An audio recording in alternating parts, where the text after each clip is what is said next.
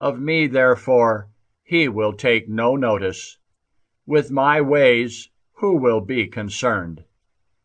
If I sin, no eye will see me. If all in secret I act deceitfully, who is to know? Who tells him about just deeds? What can I expect for doing my duty? Such the thoughts of the senseless. Only the foolish entertain them. Divine wisdom seen in creation. Listen to me, my son, and take my advice, and apply your mind to my words, while I pour out my spirit by measure, and impart knowledge with care. When at the first God created his works, and as he made them assigned their tasks, he arranged for all time what they were to do, their domains from generation to generation. They were not to go hungry or grow weary or ever cease from their tasks. Never does a single one crowd its neighbor, or do any ever disobey his word. Then the Lord looked upon the earth and filled it with his blessings. Its surface he covered with every kind of living creature, which must return into it again. Sirach, chapter 17. Creation of human beings. The Lord created human beings from the earth, and makes them return to earth again. A limited number of days he gave them, but granted them authority over everything on earth. He endowed them with strength like his own, and made them in his image. He put fear of them in all flesh, and gave them dominion over beasts and birds. Discernment, tongues and eyes, ears, and a mind for thinking he gave them.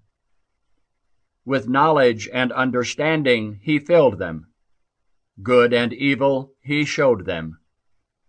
He put fear of him into their hearts, to show them the grandeur of his works, that they might describe the wonders of his deeds and praise his holy name. He set before them knowledge, and allotted to them the law of life. An everlasting covenant he made with them, and his commandments he revealed to them.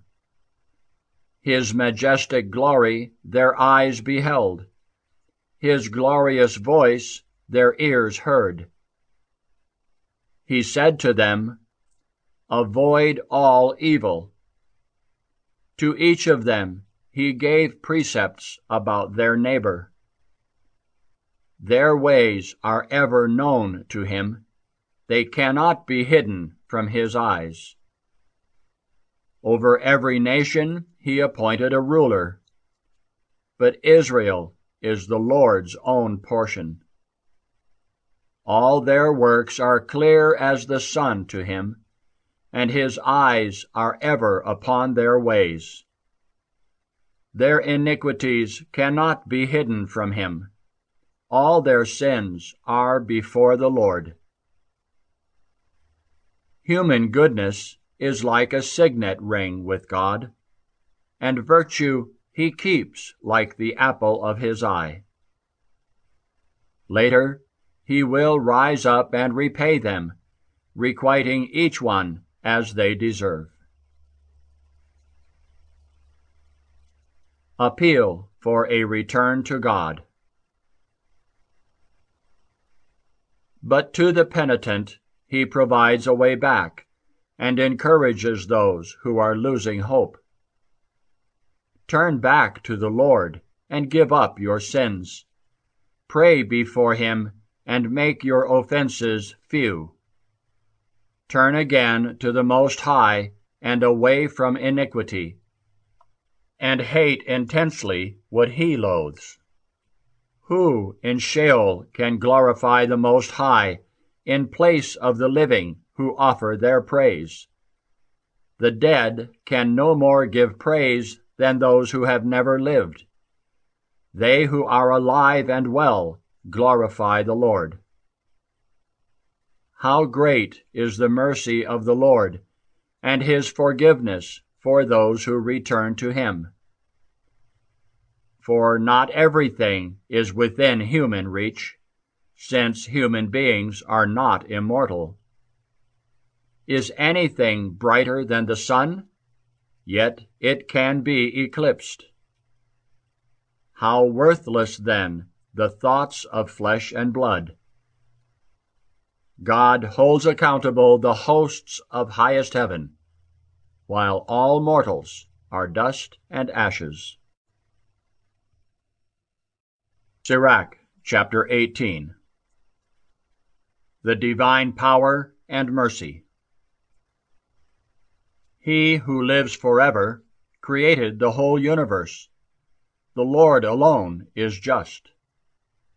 To whom has he given power to describe his works? And who can search out his mighty deeds? Who can measure his majestic power, or fully recount his mercies? No one can lessen, increase, or fathom the wonders of the Lord.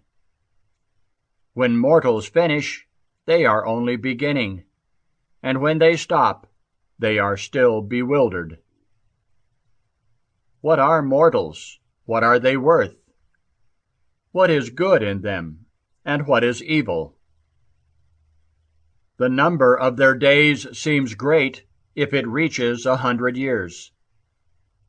Like a drop of water from the sea and a grain of sand, so are these few years among the days of eternity.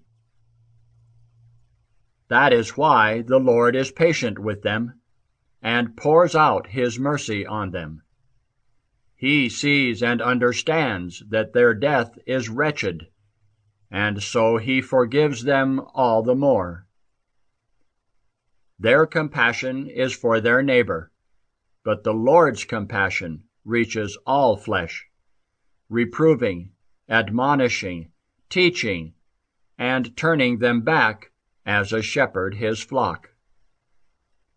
He has compassion on those who accept his discipline, who are eager for his precepts. The need for prudence. My child, add no reproach to your charity, or spoil any gift by harsh words.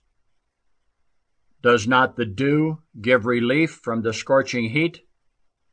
So a word can be better than a gift. Indeed, does not a word count more than a good gift?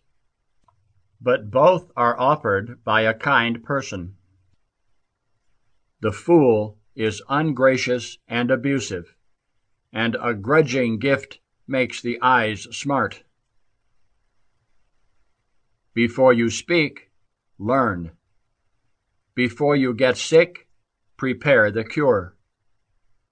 Before you are judged, examine yourself, and at the time of scrutiny, you will have forgiveness. Before you fall ill, humble yourself, and when you have sinned, show repentance. Do not delay forsaking your sins. Do not neglect to do so until you are in distress. Let nothing prevent the prompt payment of your vows. Do not wait until death to fulfill them. Before making a vow, prepare yourself. Do not be like one who puts the Lord to the test.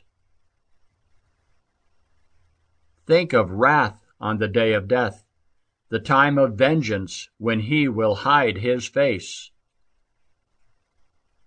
Think of the time of hunger in the time of plenty. poverty and need in the day of wealth. Between morning and evening there is a change of time. Before the Lord all things are fleeting. The wise are discreet in all things. Where sin is rife, they keep themselves from wrongdoing. Every wise person teaches wisdom, and those who know her declare her praise. Those skilled in words become wise themselves, and pour forth apt proverbs.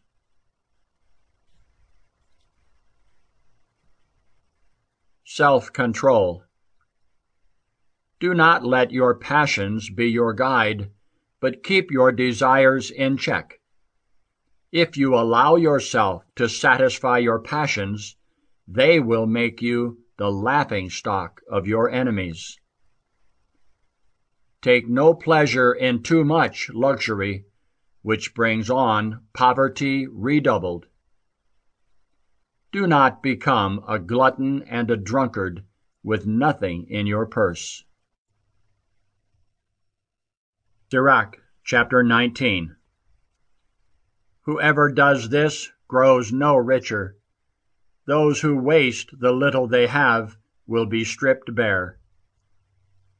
Wine and women make the heart lustful, and the companion of prostitutes becomes reckless. Rottenness and worms will possess him, and the reckless will be snatched away. Whoever trusts others too quickly has a shallow mind, and those who sin wrong themselves. The proper use of speech. Whoever gloats over evil will be destroyed, and whoever repeats gossip has no sense.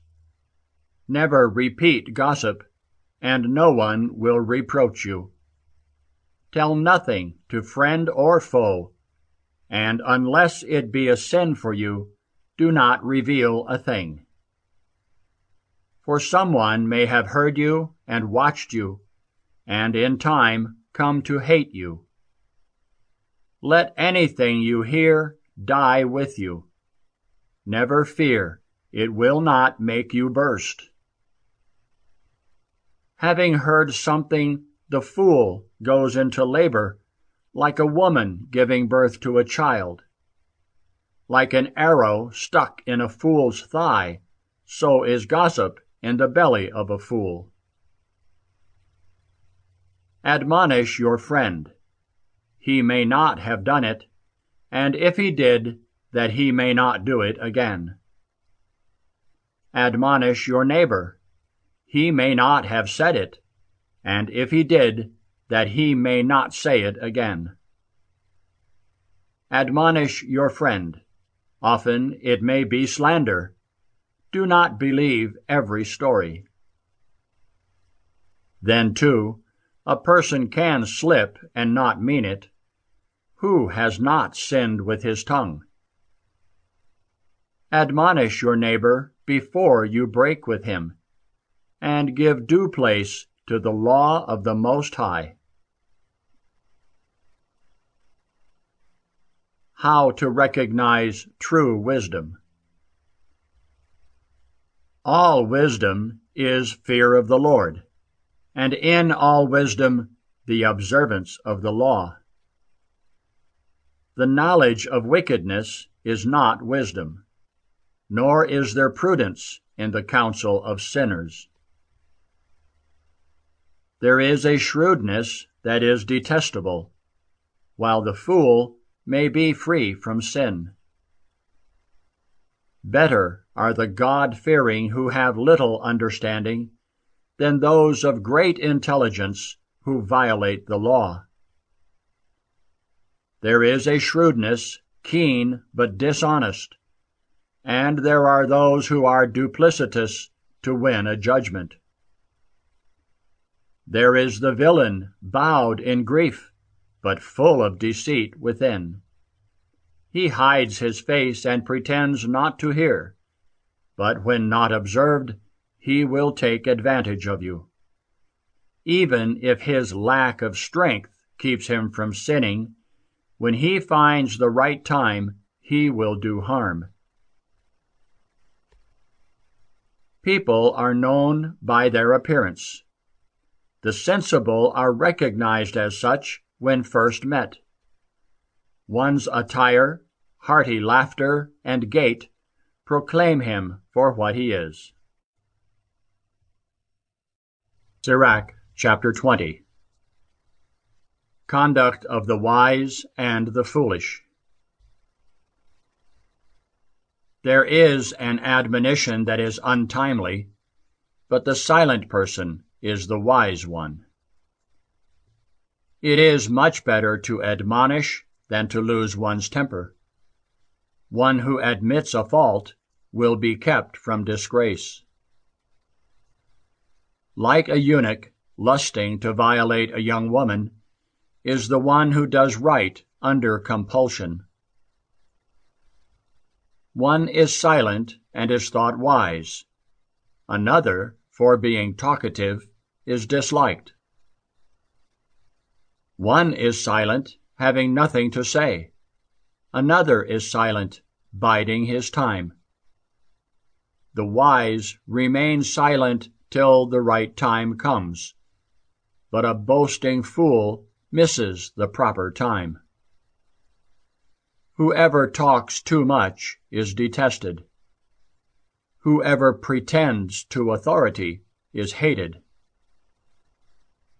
There is the misfortune that brings success, and there is the gain that turns into loss. There is the gift that profits you nothing, and there is the gift that must be paid back double. There is the loss for the sake of glory, and there is the one who rises above humble circumstances. There is one who buys much for little, but pays for it 7 times over. The wise make themselves beloved by a few words, but the courtesies of fools are wasted. A gift from a fool will do you no good, for in his eyes this one gift is equal to many. He gives little, criticizes often, and opens his mouth like a town crier. He lends today and asks for it tomorrow. Such a person is hateful. A fool says, "I have no friends, nor thanks for my generosity." Those who eat his bread have a mocking tongue. How many will ridicule him, and how often? A slip on the floor is better than a slip of the tongue. In like manner, the downfall of the wicked comes quickly. A coarse person, an untimely story. The ignorant are always ready to offer it. A proverb spoken by a fool is unwelcome, for he does not tell it at the proper time. There is a person whose poverty prevents him from sinning, but when he takes his rest, he has no regrets. There is a person who is destroyed through shame and ruined by foolish posturing. There is one who promises a friend out of shame, and so makes an enemy needlessly. A lie is a foul blot in a person, yet it is always on the lips of the ignorant. A thief is better than an inveterate liar, yet both will suffer ruin. A liar's way leads to dishonor, and his shame remains ever with him. The wise gain promotion with few words. The prudent please the great. Those who work the land have abundant crops, and those who please the great are pardoned their faults. Favors and gifts blind the eyes. Like a muzzle over the mouth, they silence reproofs. Hidden wisdom and unseen treasure, what value has either? Better are those who hide their folly than those who hide their wisdom. Sirach, chapter 21. Dangers from sin. My child, if you have sinned, do so no more, and for your past sins pray to be forgiven. Flee from sin as from a serpent that will bite you if you go near it. Its teeth, lion's teeth, destroying human lives. All lawlessness is like a two-edged sword. When it cuts, there is no healing. Panic and pride wipe out wealth. So too the house of the proud is uprooted. Prayer from the lips of the poor is heard at once, and justice is quickly granted them. Whoever hates correction walks the sinner's path, but whoever fears the Lord repents in his heart. Glib speakers are widely known, but when they slip, the sensible perceive it. Those who build their houses with someone else's money are like those who collect stones for their funeral mounds. A band of criminals is like a bundle of tow. They will end in a flaming fire. The path of sinners is smooth stones, but its end is the pit of Sheol. The wise and foolish, a contrast. Those who keep the law control their thoughts. Perfect fear of the Lord is wisdom. One who is not clever can never be taught, but there is a cleverness filled with bitterness. The knowledge of the wise wells up like a flood, and their counsel like a living spring. A fool's mind is like a broken jar. It cannot hold any knowledge at all. When the intelligent hear a wise saying, they praise it and add to it. The wanton hear it with distaste and cast it behind their back. A fool's chatter is like a load on a journey, but delight is to be found on the lips of the intelligent. The views of the prudent are sought in an assembly, and their words are taken to heart. Like a house in ruins is wisdom to a fool. To the stupid, knowledge is incomprehensible chatter. To the senseless, education is fetters on the feet, like manacles on the right hand. Fools raise their voice in laughter, but the prudent at most smile quietly. Like a gold ornament is education to the wise, like a bracelet on the right arm. A fool steps boldly into a house, while the well-bred are slow to make an entrance. A boor peeps through the doorway of a house, but the educated stay outside. It is rude for one to listen at a door. The discreet person would be overwhelmed by the disgrace. The lips of the arrogant talk of what is not their concern, but the discreet carefully weigh their words. The mind of fools is in their mouths, but the mouth of the wise is in their mind. When the godless curse their adversary, they really curse themselves.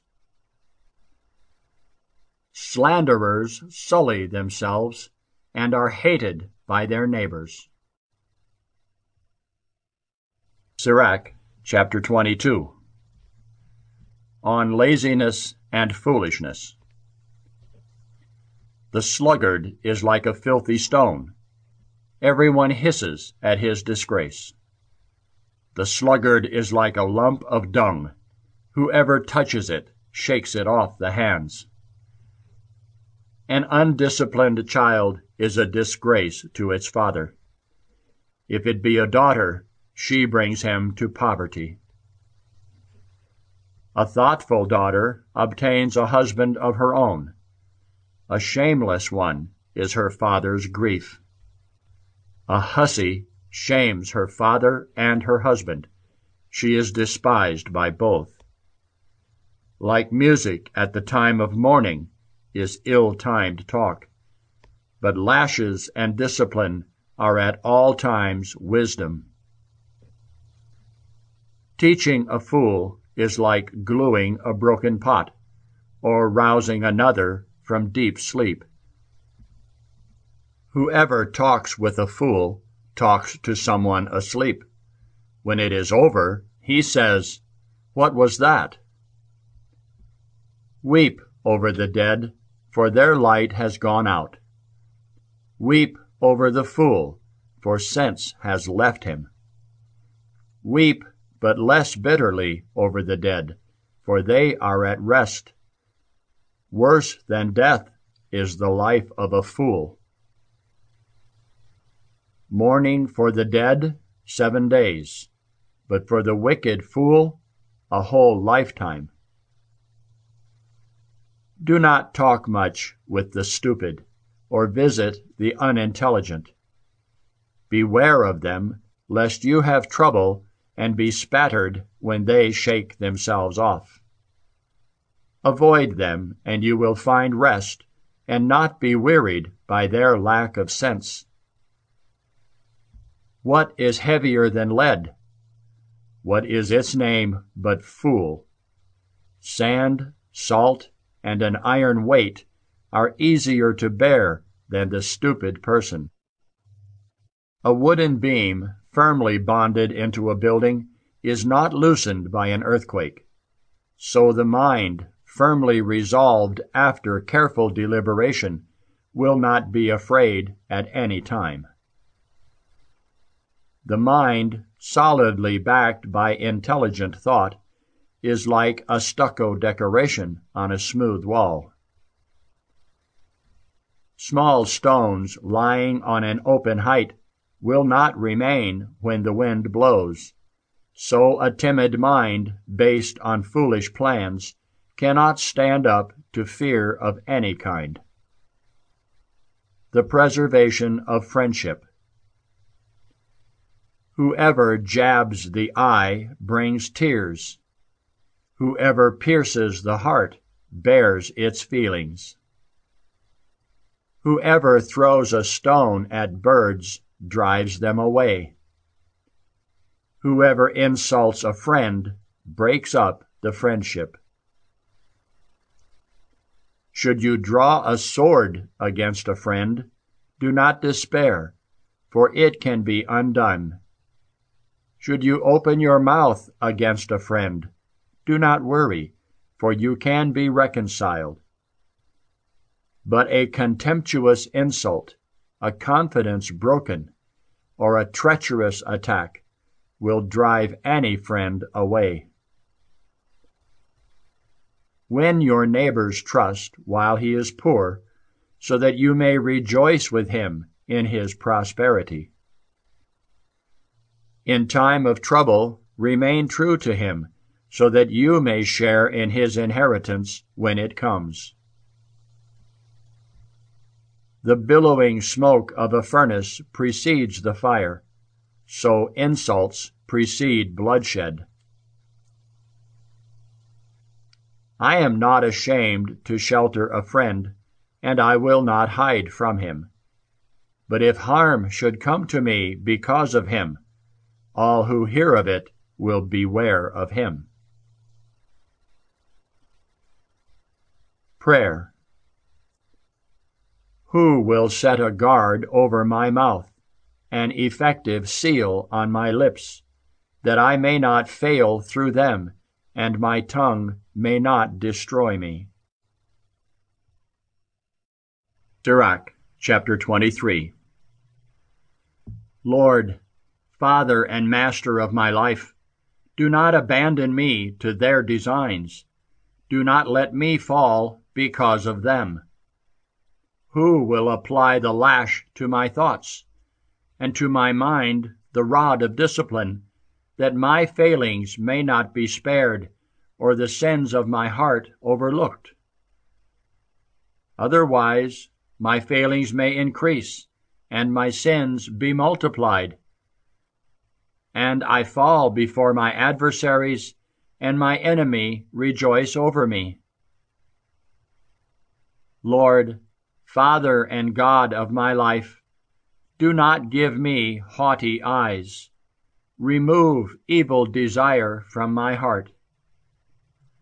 Let neither gluttony nor lust overcome me. Do not give me up to shameless desires. Proper use of the tongue. Listen, my children, to instruction concerning the mouth, for whoever keeps it will not be ensnared. Through the lips the sinner is caught. By them the reviler and the arrogant are tripped up. Do not accustom your mouth to oaths, or habitually utter the holy name. Just as a servant constantly under scrutiny will not be without bruises, so one who swears continually by the holy name will never remain free from sin.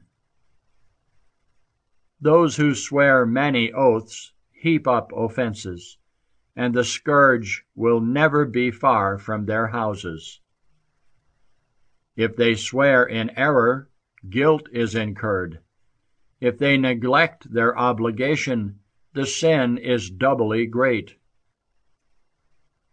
If they swear without reason, they cannot be declared innocent, for their households will be filled with calamities. There are words comparable to death. May they never be heard in the inheritance of Jacob. To the devout, all such words are foreign. They do not wallow in sin. Do not accustom your mouth to coarse talk, for it involves sinful speech. Keep your father and mother in mind when you sit among the mighty, lest you forget yourself in their presence and disgrace your upbringing.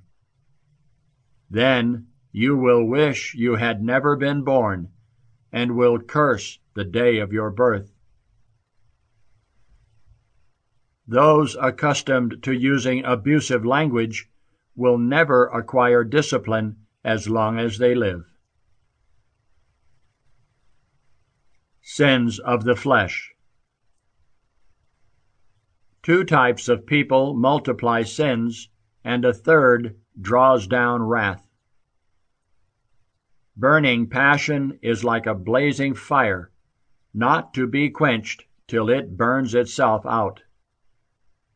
One unchaste with his kindred never stops until fire breaks forth.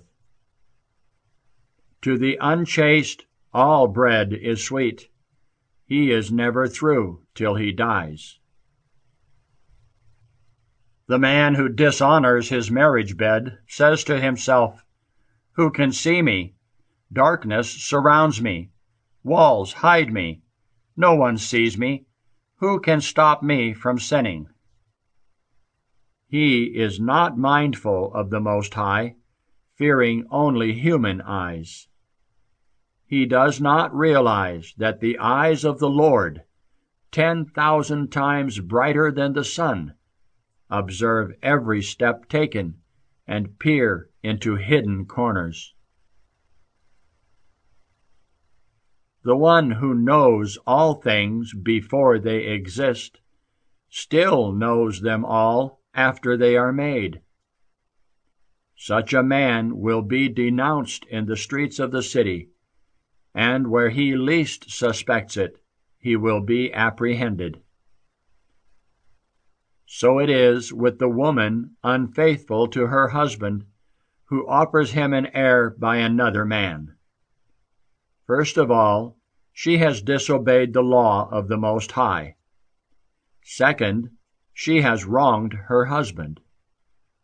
Third, through her wanton adultery, she has brought forth children by another man. Such a woman will be dragged before the assembly, and her punishment will extend to her children. Her children will not take root. Her branches will not bring forth fruit. She will leave behind an accursed memory. Her disgrace will never be blotted out.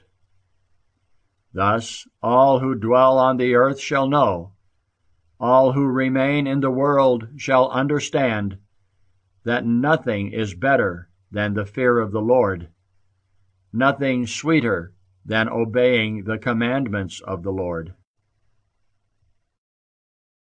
Sirach, chapter 24. Praise of wisdom. Wisdom sings her own praises. Among her own people she proclaims her glory. In the assembly of the Most High she opens her mouth. In the presence of his host she tells of her glory. From the mouth of the Most High I came forth, and covered the earth like a mist. In the heights of heaven I dwelt, and my throne was in a pillar of cloud. The vault of heaven I compassed alone, and walked through the deep abyss. Over waves of the sea, over all the land, over every people and nation, I held sway. Among all these I sought a resting place. In whose inheritance should I abide? Then the Creator of all gave me his command, and my Creator chose the spot for my tent. He said, "In Jacob make your dwelling, in Israel your inheritance." Before all ages, from the beginning, he created me, and through all ages I shall not cease to be. In the holy tent I ministered before him, and so I was established in Zion. In the city he loves as he loves me, he gave me rest. In Jerusalem, my domain. I struck root among the glorious people, in the portion of the Lord, his heritage. Like a cedar in Lebanon, I grew tall. Like a cypress on Mount Hermon, I grew tall like a palm tree in En-gedi, like rose bushes in Jericho, like a fair olive tree in the field, like a plane tree beside water I grew tall. Like cinnamon and fragrant cane, like precious myrrh I gave forth perfume, like galbanum and onycha and mastic, like the odor of incense in the holy tent. I spread out my branches like a terebinth, my branches so glorious and so graceful. I bud forth delights like a vine. My blossoms are glorious and rich fruit. Come to me, all who desire me, and be filled with my fruits. You will remember me as sweeter than honey, better to have than the honeycomb. Those who eat of me will hunger still. Those who drink of me will thirst for more. Whoever obeys me will not be put to shame, and those who serve me will never go astray. All this is the book of the covenant of the Most High God, the law which Moses commanded us as a heritage for the community of Jacob. It overflows like the Pishon with wisdom, and like the Tigris at the time of first fruits. It runs over like the Euphrates with understanding, and like the Jordan at harvest time. It floods like the Nile with instruction, like the Gihon at vintage time. The first human being never finished comprehending wisdom, nor will the last succeed in fathoming her.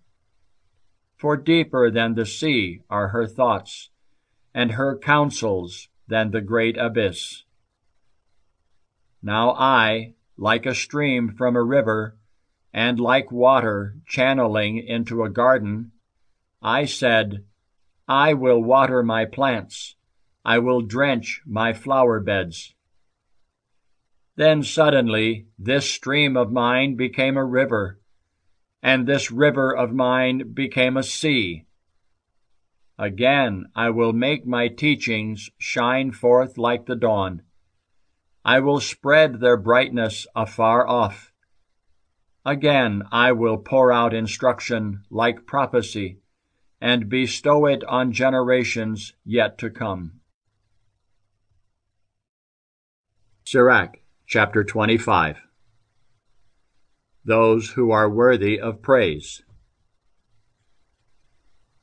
With 3 things I am delighted, for they are pleasing to the Lord and to human beings: harmony among relatives, friendship among neighbors, and a wife and a husband living happily together. 3 kinds of people I hate, and I loathe their manner of life: a proud pauper, a rich liar, and a lecherous old fool. In your youth you did not gather. How will you find anything in your old age? How appropriate is sound judgment in the gray-haired, and good counsel in the elderly. How appropriate is wisdom in the aged, understanding and counsel in the venerable. The crown of the elderly, wide experience; their glory, the fear of the Lord. There are 9 who come to mind as blessed, a 10th whom my tongue proclaims: the man who finds joy in his children, and the one who lives to see the downfall of his enemies.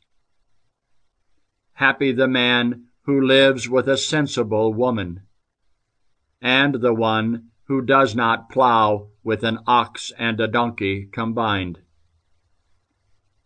Happy the one who does not sin with the tongue, who does not serve an inferior. Happy the one who finds a friend, who speaks to attentive ears. How great is the one who finds wisdom! But none is greater than the one who fears the Lord. Fear of the Lord surpasses all else. To whom can we compare the one who has it? Wicked and virtuous women. Any wound, but not a wound of the heart. Any wickedness, but not the wickedness of a woman. Any suffering, but not suffering from one's foes. Any vengeance, but not the vengeance of one's enemies. There is no poison worse than that of a serpent, no venom greater than that of a woman. I would rather live with a dragon or a lion than live with a wicked woman.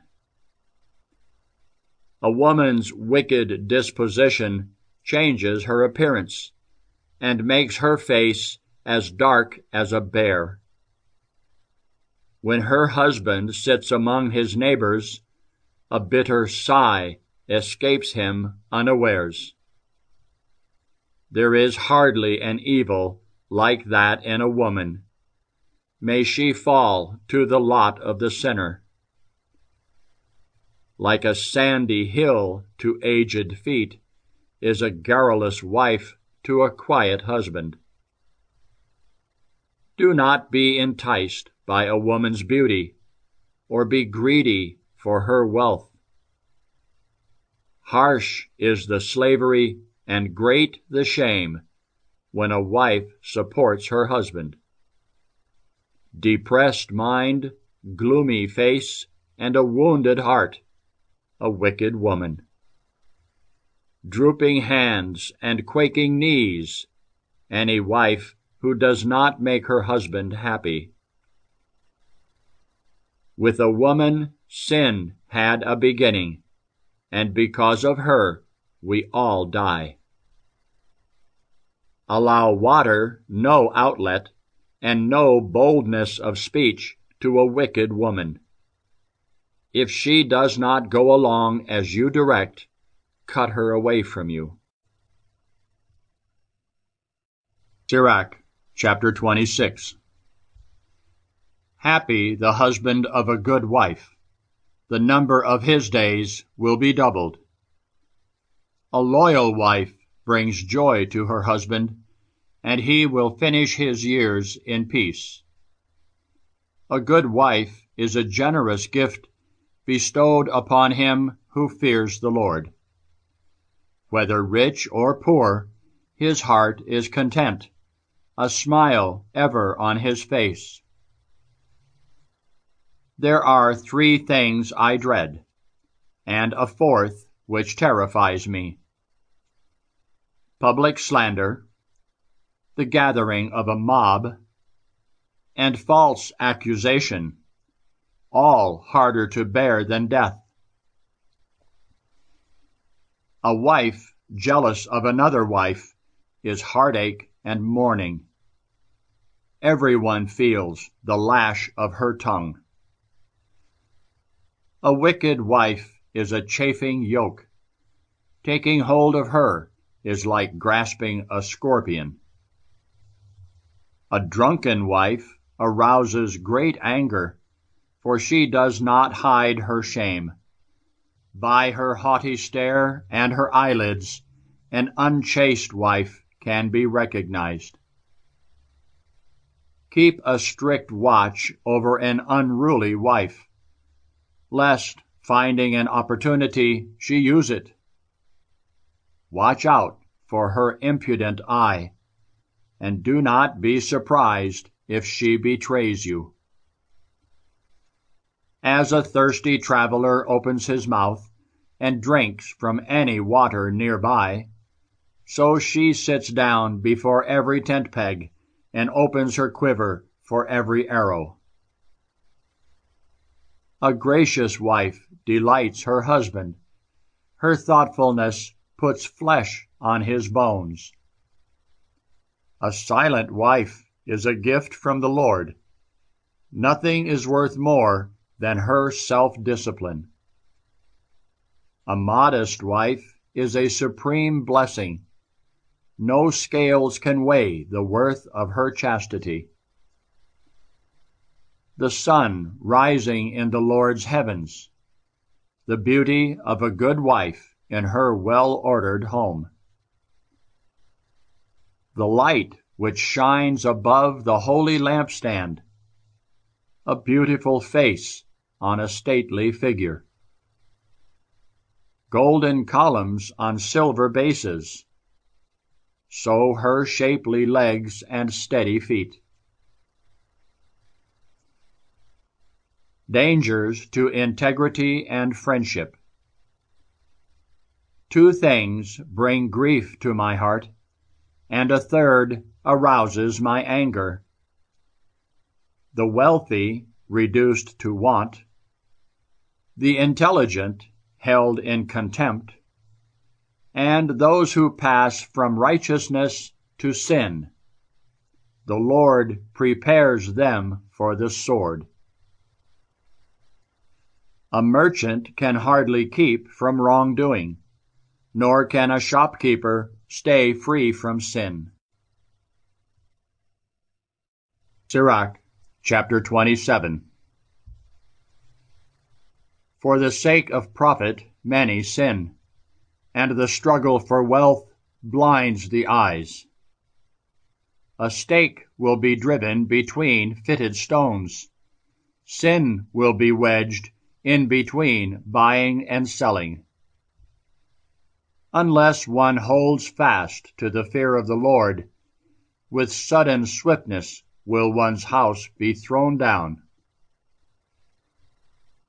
When a sieve is shaken, the husks appear. So do people's faults when they speak. The furnace tests the potter's vessels. The test of a person is in conversation. The fruit of a tree shows the care it has had. So speech discloses the bent of a person's heart. Praise no one before he speaks, for it is then that people are tested. If you strive after justice, you will attain it, and wear it like a splendid robe. Birds nest with their own kind, and honesty comes to those who work at it. A lion lies in wait for prey, so does sin for evildoers. The conversation of the godly is always wisdom, but the fool changes like the moon. Limit the time you spend among the stupid, but frequent the company of the thoughtful. The conversation of fools is offensive, and their laughter is wanton sin. Their oath-filled talk makes the hair stand on end, and their brawls make one stop the ears. The wrangling of the proud ends in bloodshed, and their cursing is painful to hear. Whoever betrays a secret destroys confidence, and will never find a congenial friend. Cherish your friend, keep faith with him. But if you betray his secrets, do not go after him. For as one might kill another, you have killed your neighbor's friendship. Like a bird released from your hand, you have let your friend go and cannot recapture him. Do not go after him, for he is far away, and has escaped like a gazelle from a snare. For a wound can be bandaged, and an insult forgiven. But whoever betrays secrets does hopeless damage. Malice, anger, and vengeance. Whoever has shifty eyes plots mischief, and those who know him will keep their distance. In your presence he uses honeyed talk, and admires your words. But later he changes his tone and twists the words to your ruin. I have hated many things, but not as much as him, and the Lord hates him as well. A stone falls back on the head of the one who throws it high, and a treacherous blow causes many wounds. Whoever digs a pit falls into it, and whoever lays a snare is caught in it. The evil anyone does will recoil on him without knowing how it came upon him. Mockery and abuse will befall the arrogant, and vengeance lies in wait for them like a lion.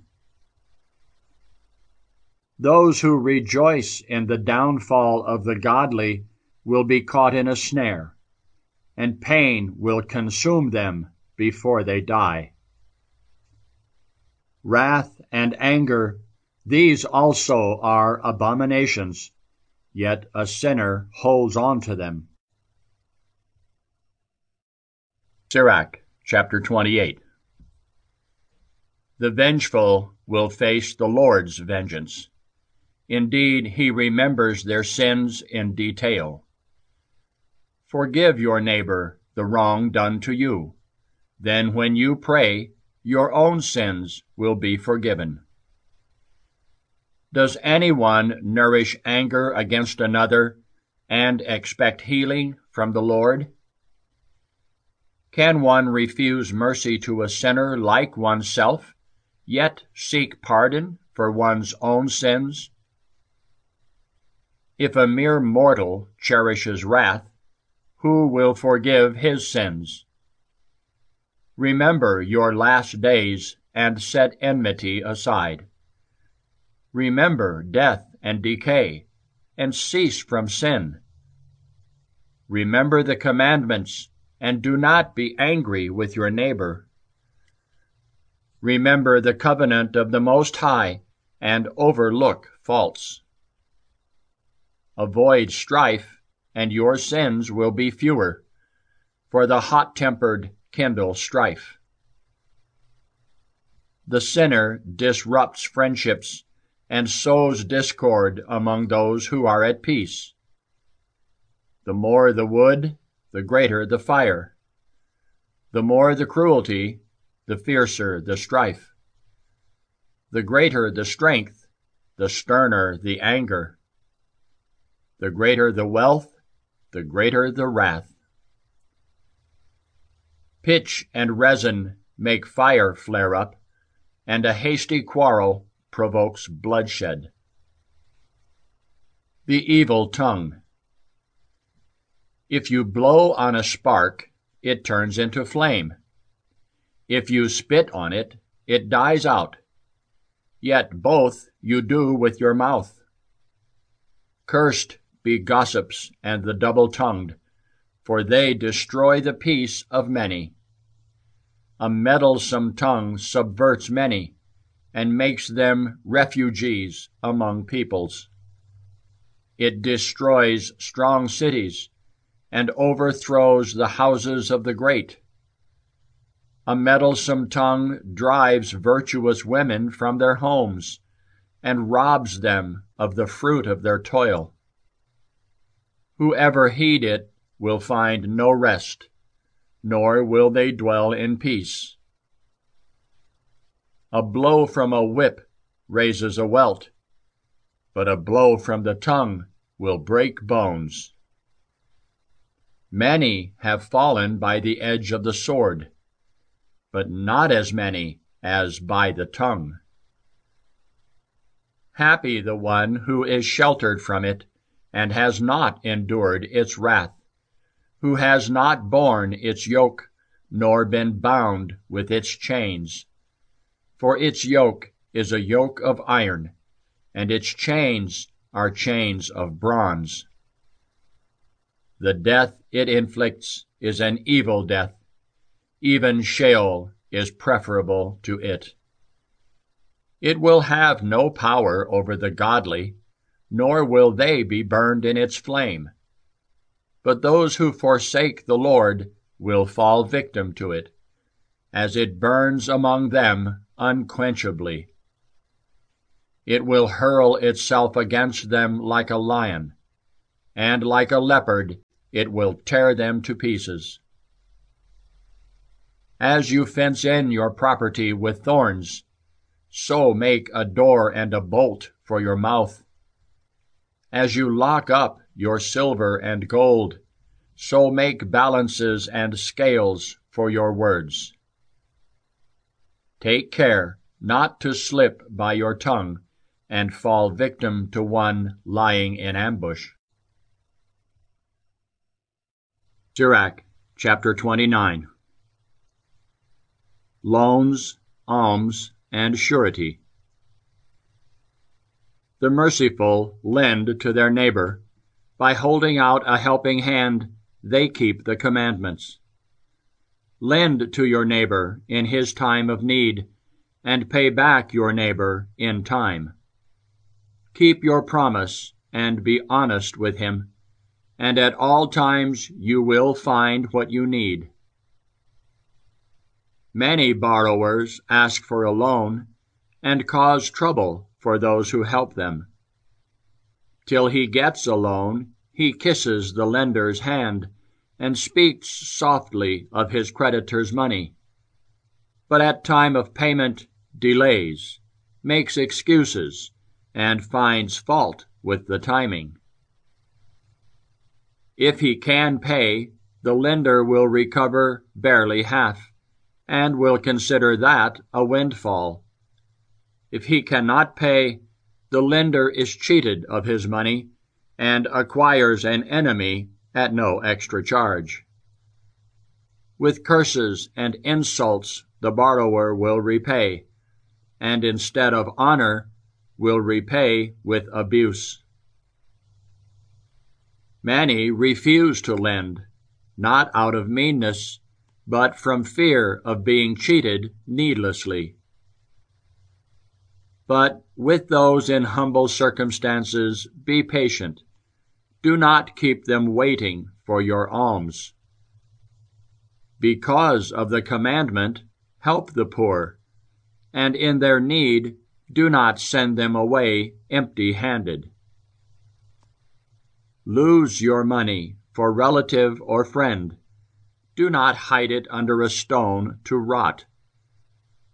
Dispose of your treasure according to the commandments of the Most High, and that will profit you more than the gold. Store up almsgiving in your treasury, and it will save you from every evil. Better than a mighty shield and a sturdy spear, it will fight for you against the enemy. A good person will be surety for a neighbor, but whoever has lost a sense of shame will fail him. Do not forget the kindness of your backer, for he has given his very life for you. A sinner will turn the favor of a pledge into misfortune, and the ungrateful will abandon his rescuer. Going surety has ruined many who were prosperous, and tossed them about like waves of the sea. It has exiled the prominent, and sent them wandering through foreign lands. The sinner will come to grief through surety, and whoever undertakes too much will fall into lawsuits.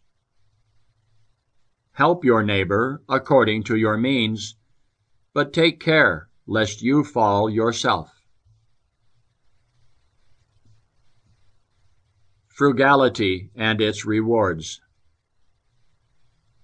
Life's prime needs are water, bread, and clothing, and also a house for decent privacy. Better is the life of the poor under the shadow of their own roof than sumptuous banquets among strangers. Whether little or much, be content with what you have. Then you will hear no reproach as a parasite. It is a miserable life to go from house to house, for where you are a guest, you dare not open your mouth. You will entertain and provide drink without being thanked. Besides, you will hear these bitter words. Come here, you parasite, set the table. Let me eat the food you have there.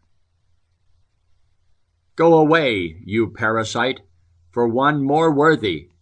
For my relative's visit, I need the room. Painful things to a sensitive person are rebuke as a parasite and insults from creditors. Sirach, chapter 30. The training of children. Whoever loves a son will chastise him often, that he may be his joy when he grows up. Whoever disciplines a son will benefit from him, and boast of him among acquaintances.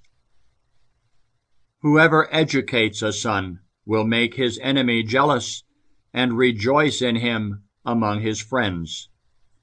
At the father's death he will seem not dead, for he leaves after him one like himself, whom he looked upon through life with joy, and in death without regret. Against his enemies he has left an avenger, and one to repay his friends with kindness. Whoever spoils a son will have wounds to bandage, and will suffer heartache at every cry. An untamed horse turns out stubborn, and a son left to himself grows up unruly. Pamper a child, and he will be a terror for you. Indulge him, and he will bring you grief. Do not laugh with him, lest you share sorrow with him, and in the end you will gnash your teeth.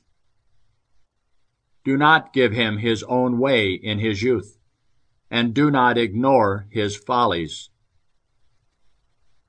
Bow down his head in his youth, beat his sides while he is still young, lest he become stubborn and disobey you, and leave you disconsolate. Discipline your son, and make heavy his yoke, lest you be offended by his shamelessness. Health and cheerfulness. Better the poor in vigorous health than the rich with bodily ills. I would rather have bodily health than any gold, and contentment of spirit than pearls. No riches are greater than a healthy body, and no happiness than a joyful heart. Better is death than a wretched life, everlasting sleep than constant illness. Good things set before one who cannot eat are like food offerings placed before a tomb. What good is an offering to an idol that can neither eat nor smell? So it is with the one being punished by the Lord, who groans at what his eyes behold. Do not give in to sadness, or torment yourself deliberately. Gladness of heart is the very life of a person, and cheerfulness prolongs his days. Distract yourself, and renew your courage. Drive resentment far away from you. For grief has killed many, and nothing is to be gained from resentment.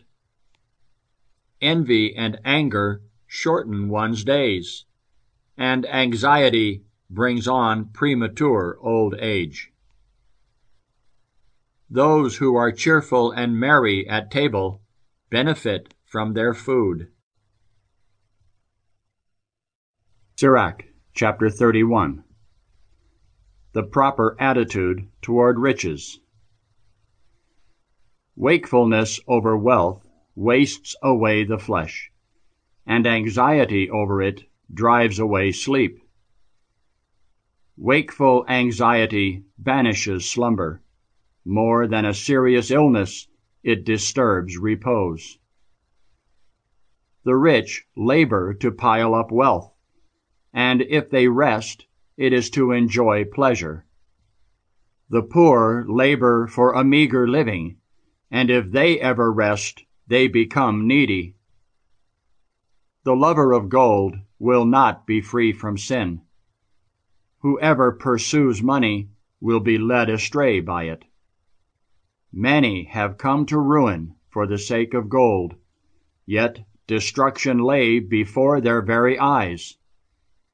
It is a stumbling block for fools. Any simpleton will be ensnared by it. Happy the rich person found without fault, who does not turn aside after wealth. Who is he that we may praise him?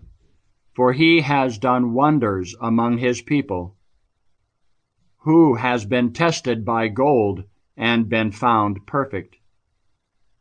Let it be for him his glory, who could have sinned but did not, and could have done evil but did not.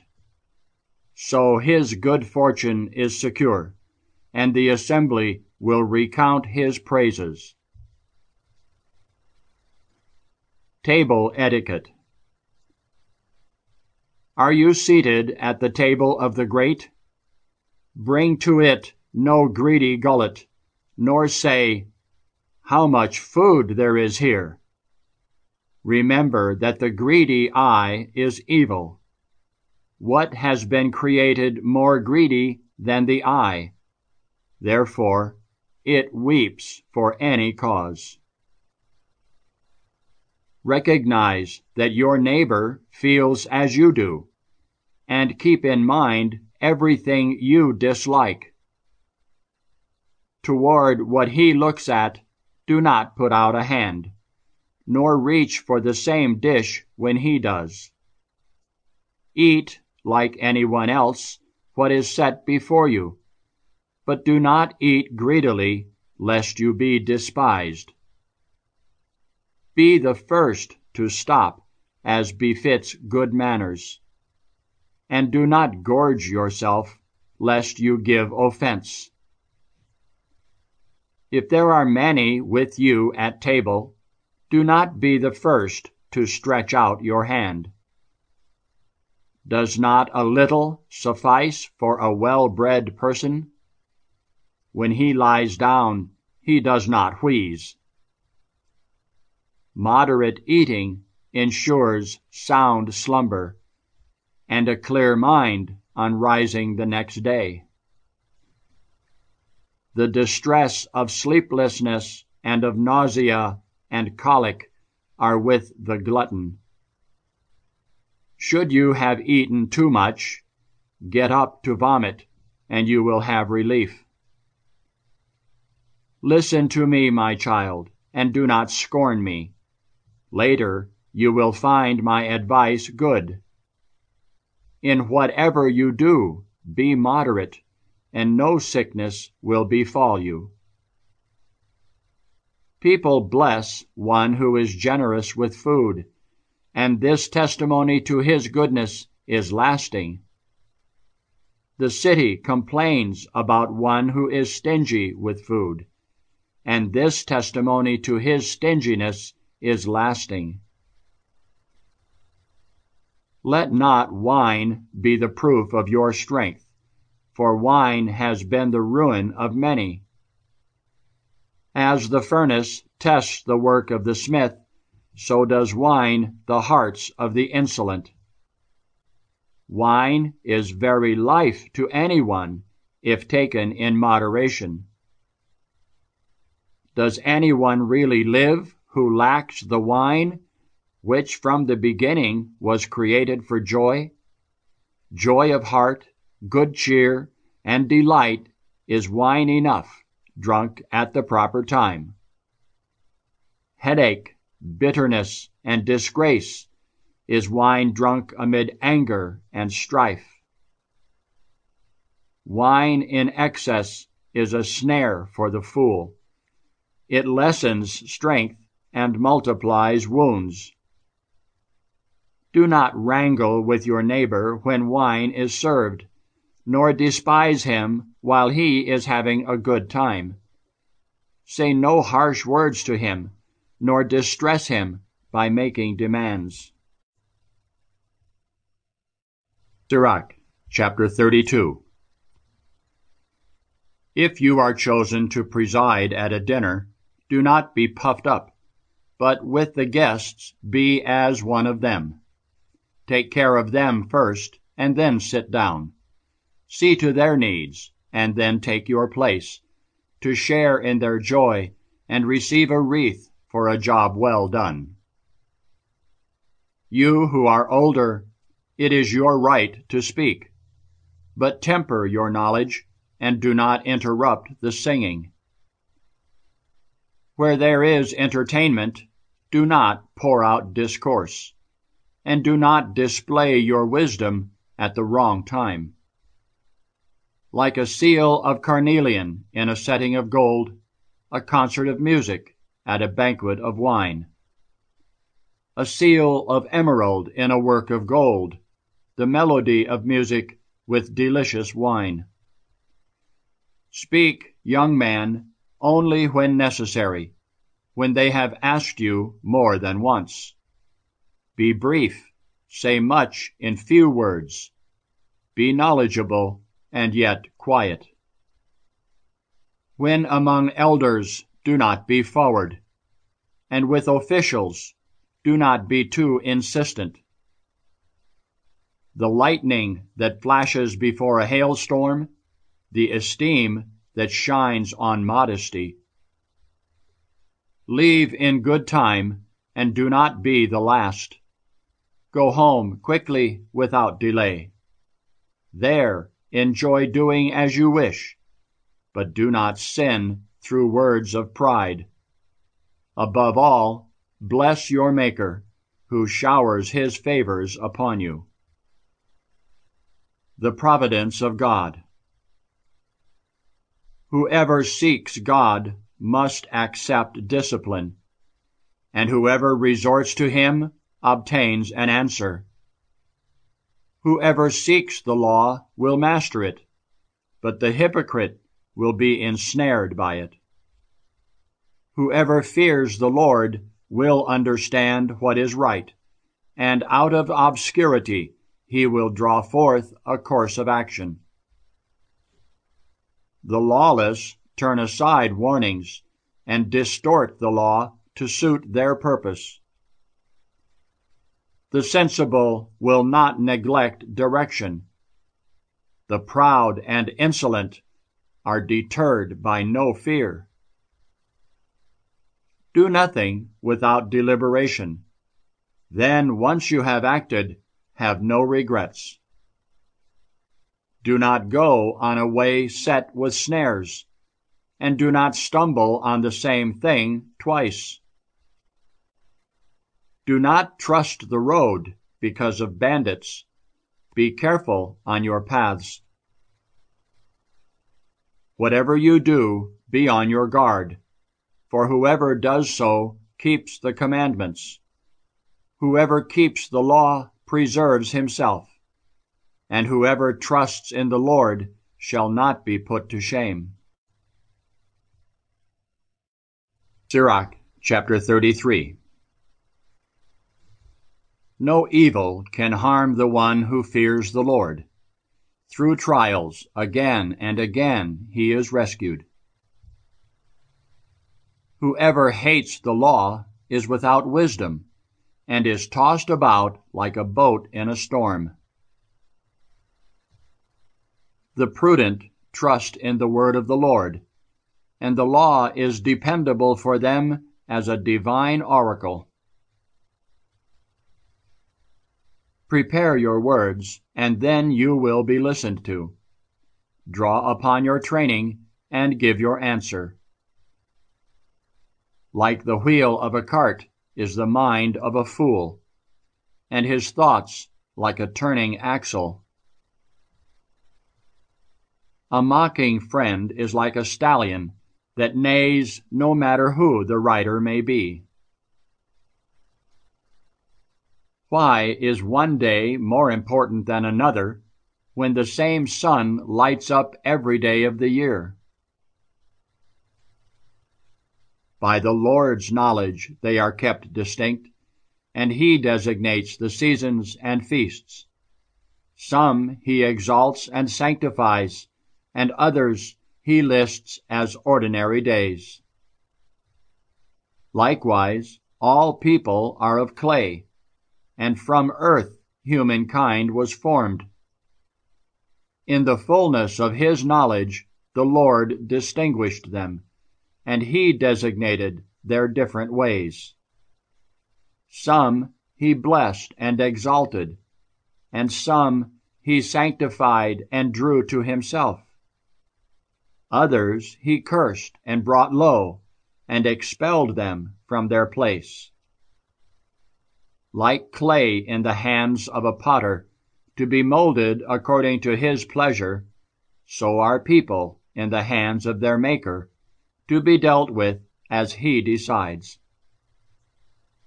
As evil contrasts with good, and death with life, so are sinners in contrast with the godly. See now all the works of the Most High. They come in pairs, one the opposite of the other. Now I am the last to keep vigil, like a gleaner following the grape pickers. Since by the Lord's blessing I have made progress, till, like a grape picker, I have filled my winepress. Consider that not for myself only have I labored, but for all who seek instruction. Property and servants. Listen to me, leaders of the people. Rulers of the congregation, pay heed. Let neither son nor wife, neither brother nor friend, have power over you as long as you live. While breath of life is still in you, let no one take your place. Do not give your wealth to another, lest you must plead for support yourself. Far better that your children plead with you, than that you should look for a handout from them. Keep control over all your affairs. Bring no stain on your honor. When your few days reach their limit, at the time of death, distribute your inheritance. Fodder and whip and loads for a donkey, food, correction, and work for a slave. Make a slave work, and he will look for rest. Let his hands be idle, and he will seek to be free. The yoke and harness will bow the neck, and for a wicked slave, punishment in the stocks. Force him to work, that he be not idle, for idleness teaches much mischief. Put him to work as is fitting for him, and if he does not obey, load him with chains. But never lord it over any human being, and do nothing unjust. If you have but one slave, treat him like yourself, for you have acquired him with your life's blood. If you have but one slave, deal with him as a brother, for you need him as you need your life. If you mistreat him and he runs away, in what direction will you look for him? Sirach, chapter 34. Trust in the Lord, and not in dreams. Empty and false are the hopes of the senseless, and dreams give wings to fools. Like one grasping at shadows, or chasing the wind, so anyone who believes in dreams. What is seen in dreams is a reflection, the likeness of a face looking at itself. How can the unclean produce what is clean? How can the false produce what is true? Divination, omens, and dreams are unreal. What you already expect, the mind fantasizes. Unless they are specially sent by the Most High, do not fix your heart on them. For dreams have led many astray, and those who put their hope in them have perished. Without such deceptions, the law will be fulfilled, and in the mouth of the faithful is complete wisdom. A much-traveled person knows many things, and one with much experience speaks sense. An inexperienced person knows little, whereas with travel one adds to resourcefulness. I have seen much in my travels, and learned more than I could ever say. Often I was in danger of death, but by these experiences I was saved. Living is the spirit of those who fear the Lord, for their hope is in their Savior. Whoever fear the Lord are afraid of nothing, and are never discouraged, for He is their hope.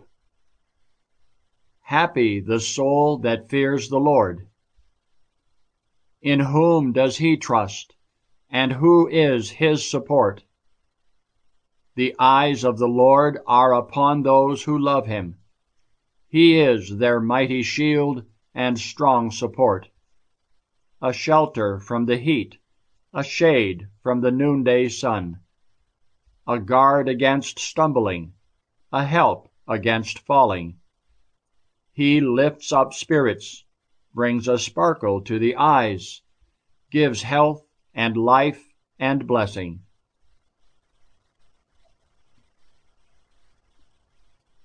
True worship of God. Ill-gotten goods offered in sacrifice are tainted. Presents from the lawless do not win God's favor. The Most High is not pleased with the gifts of the godless, nor for their many sacrifices does he forgive their sins. One who slays a son in his father's presence, whoever offers sacrifice from the holdings of the poor.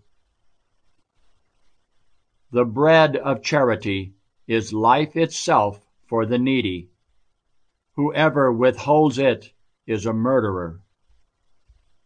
To take away a neighbor's living is to commit murder. To deny a laborer wages is to shed blood. If one builds up and another tears down, what do they gain but trouble? If one prays and another curses, whose voice will God hear? If one again touches a corpse after bathing, what does he gain by the purification? So one who fasts for sins, but goes and commits them again. Who will hear his prayer? What is gained by mortification? Sirach, chapter 35. To keep the law is to make many offerings. Whoever observes the commandments sacrifices a peace offering. By works of charity one offers fine flour, and one who gives alms presents a sacrifice of praise. To refrain from evil pleases the Lord, and to avoid injustice is atonement. Do not appear before the Lord empty-handed, for all that you offer is in fulfillment of the precepts. The offering of the just enriches the altar, a sweet odor before the Most High. The sacrifice of the just is accepted, never to be forgotten. With a generous spirit, pay homage to the Lord, and do not spare your free will gifts. With each contribution, show a cheerful countenance, and pay your tithes in a spirit of joy. Give to the Most High as He has given to you, generously, according to your means. For He is a God who always repays, and will give back to you sevenfold. But offer no bribes, these He does not accept. Do not trust in sacrifice of the fruits of extortion, for He is a God of justice who shows no partiality. He shows no partiality to the weak, but hears the grievance of the oppressed. He does not forsake the cry of the orphan, nor the widow when she pours out her complaint. Do not the tears that stream down her cheek cry out against the one that causes them to fall? Those who serve God to please Him are accepted. Their petition reaches the clouds. The prayer of the lowly pierces the clouds. It does not rest till it reaches its goal. Nor will it withdraw till the Most High responds, judges justly, and affirms the right. God indeed will not delay, and, like a warrior, will not be still till He breaks the backs of the merciless and wreaks vengeance upon the nations, till He destroys the scepter of the proud and cuts off the staff of the wicked, till He requites every one according to their deeds, and repays them according to their thoughts, till He defends the cause of His people and makes them glad by His salvation. Welcome is His mercy in time of distress, as rain clouds in time of drought. Sirach chapter 36.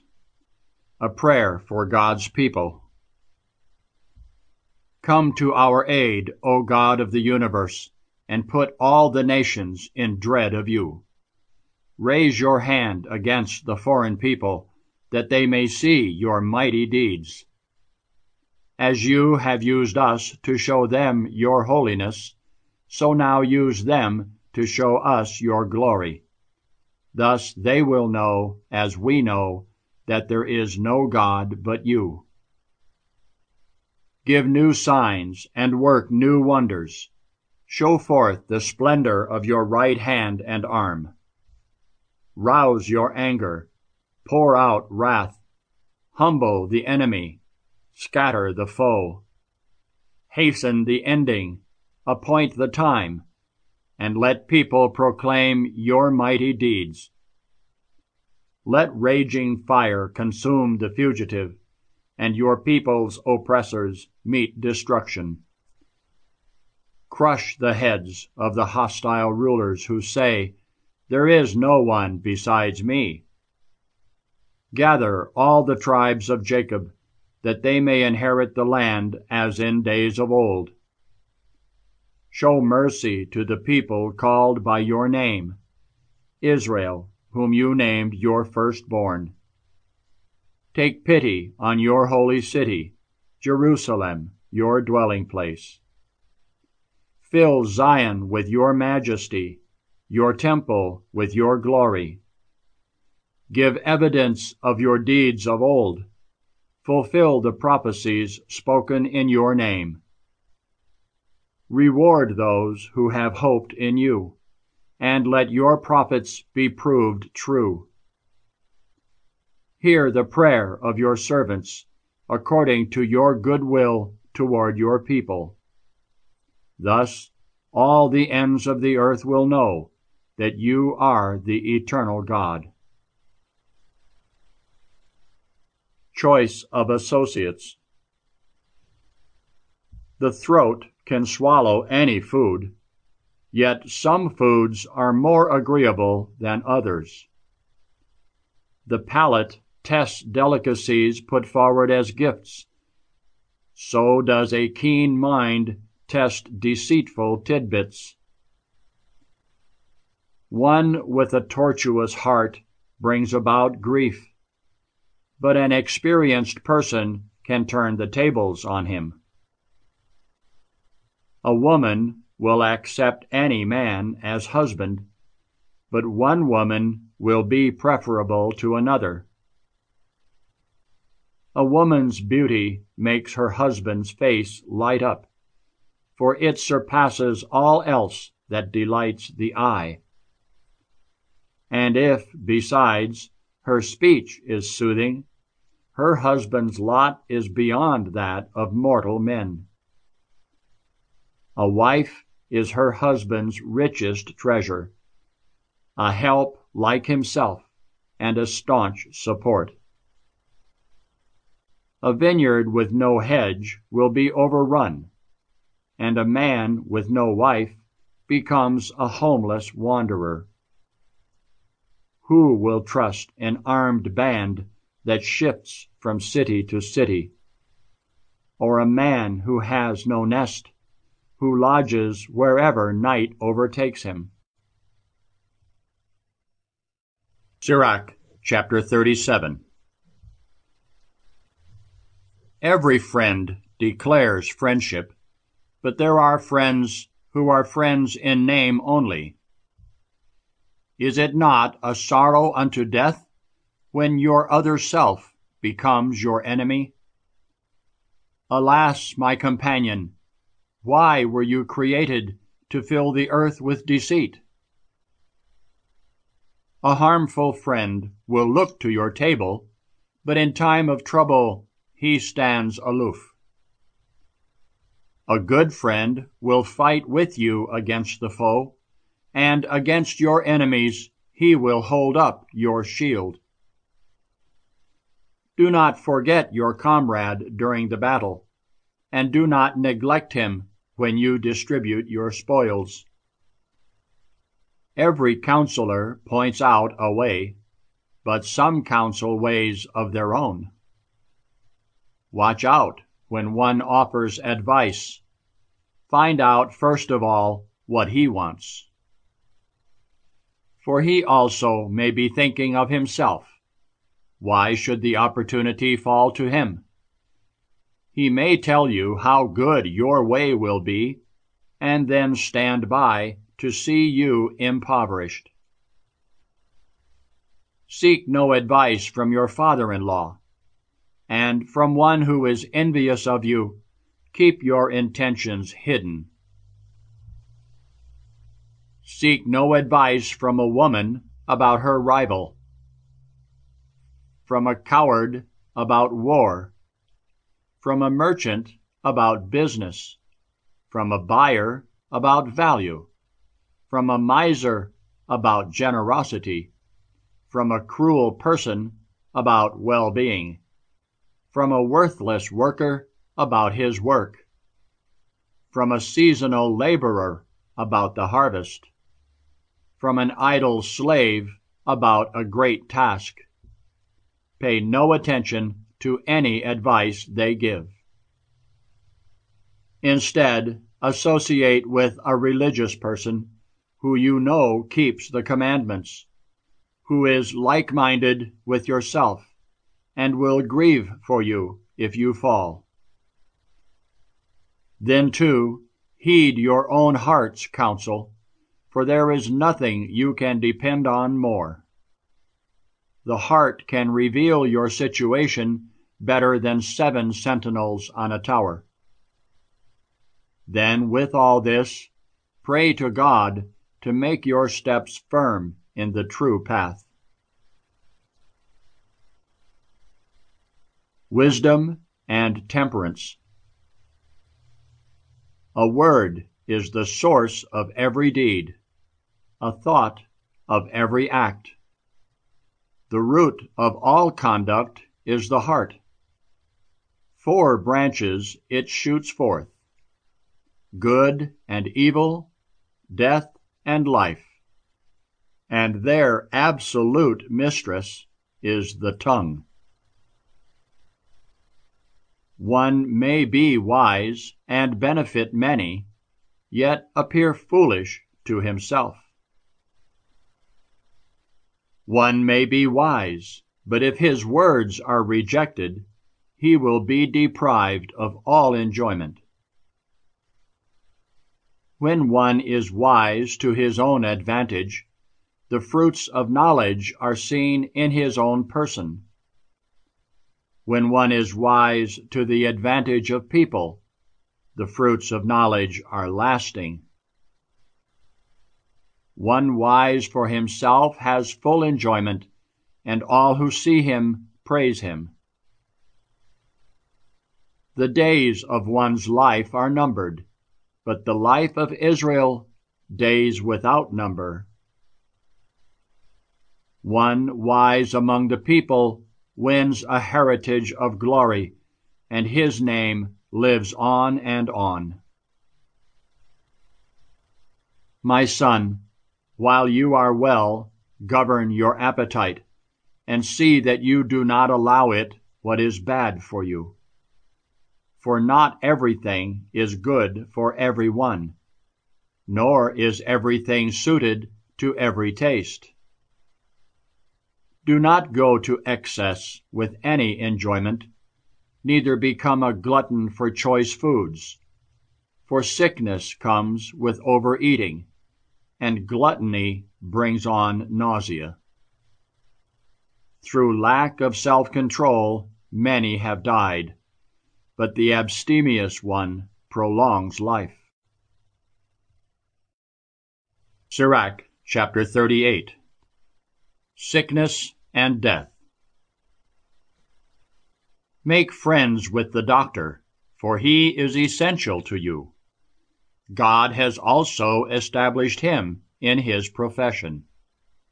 From God the doctor has wisdom, and from the king he receives sustenance. Knowledge makes the doctor distinguished, and gives access to those in authority. God makes the earth yield healing herbs, which the prudent should not neglect. Was not the water sweetened by a twig, so that all might learn his power? He endows people with knowledge to glory in his mighty works, through which the doctor eases pain, and the druggist prepares his medicines. Thus God's work continues without cease in its efficacy on the surface of the earth. My son, when you are ill, do not delay, but pray to God, for it is he who heals. Flee wickedness, and purify your hands. Cleanse your heart of every sin. Offer your sweet-smelling oblation and memorial, a generous offering according to your means. Then give the doctor his place, lest he leave. You need him too. For there are times when recovery is in his hands. He too prays to God that his diagnosis may be correct and his treatment bring about a cure. Whoever is a sinner before his Maker will be defiant toward the doctor. My son, shed tears for one who is dead, with wailing and bitter lament. As is only proper, prepare the body, and do not absent yourself from the burial. Weeping bitterly, mourning fully, pay your tribute of sorrow as deserved. A day or two to prevent gossip. Then compose yourself after your grief, for grief can bring on death, and heartache can sap one's strength. When a person is carried away, sorrow is over, and the life of the poor one is grievous to the heart. Do not turn your thoughts to him again. Cease to recall him. Think rather of the end. Do not recall him, for there is no hope of his return. You do him no good, and you harm yourself. Remember that his fate will also be yours. For him it was yesterday, for you today. With the dead at rest, let memory cease. Be consoled once the spirit has gone.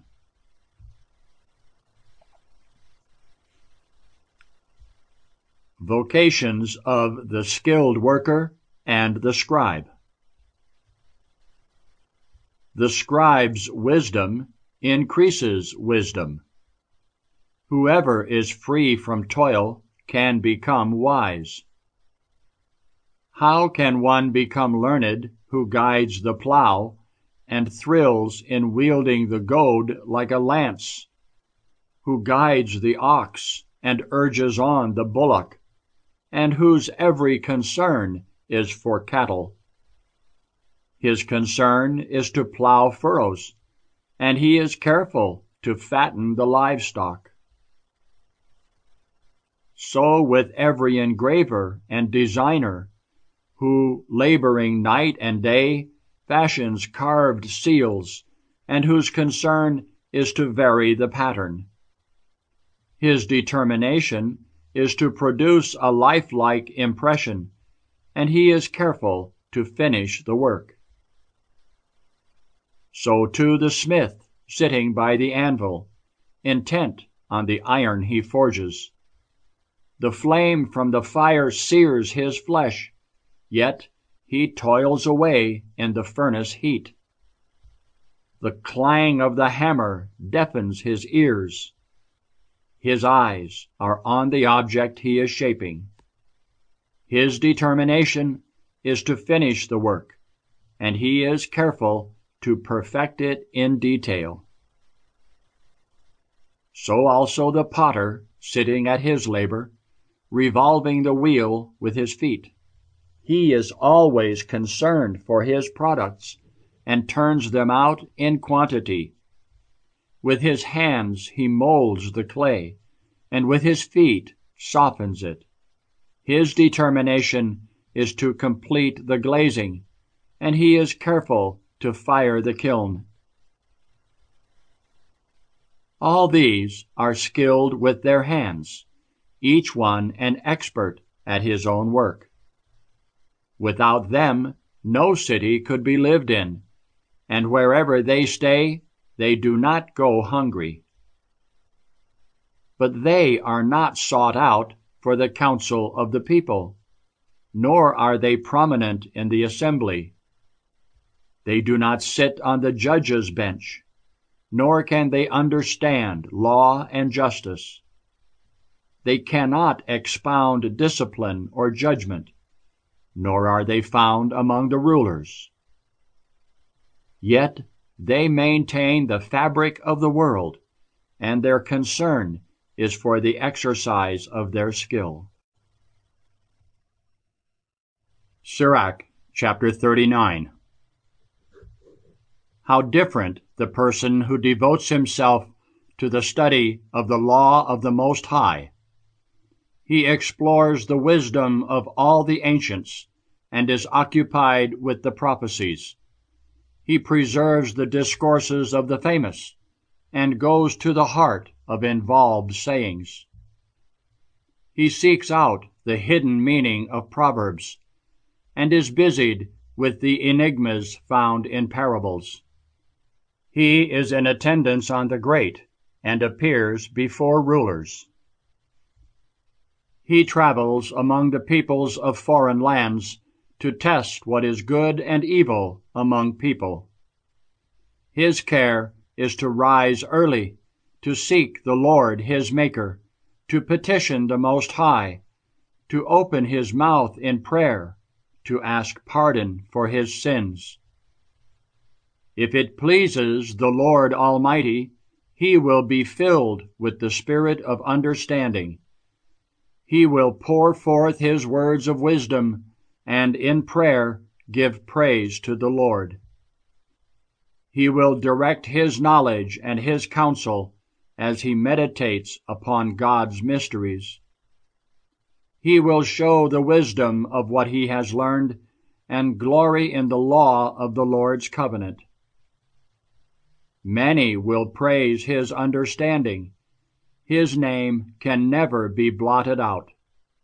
Unfading will be his memory.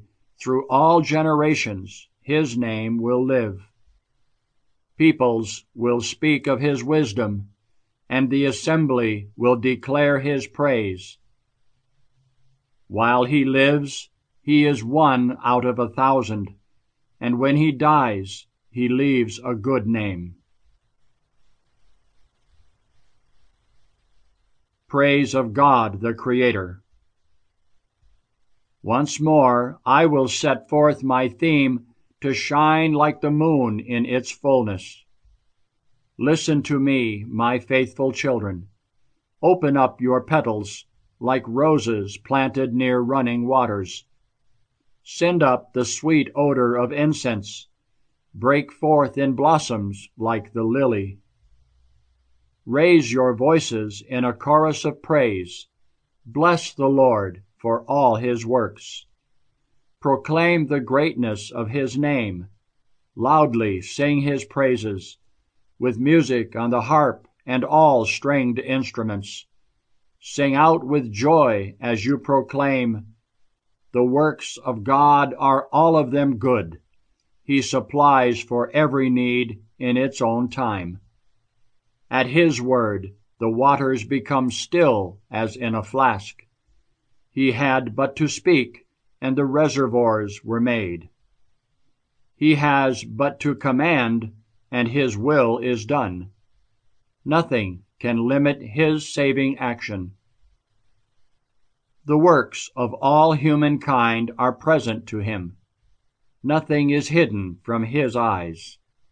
His gaze spans all the ages. Is there any limit to his saving action? To him, nothing is small or insignificant, and nothing too wonderful or hard for him. No cause then to say, "What is the purpose of this?" Everything is chosen to satisfy a need. His blessing overflows like the Nile. Like the Euphrates, it enriches the surface of the earth.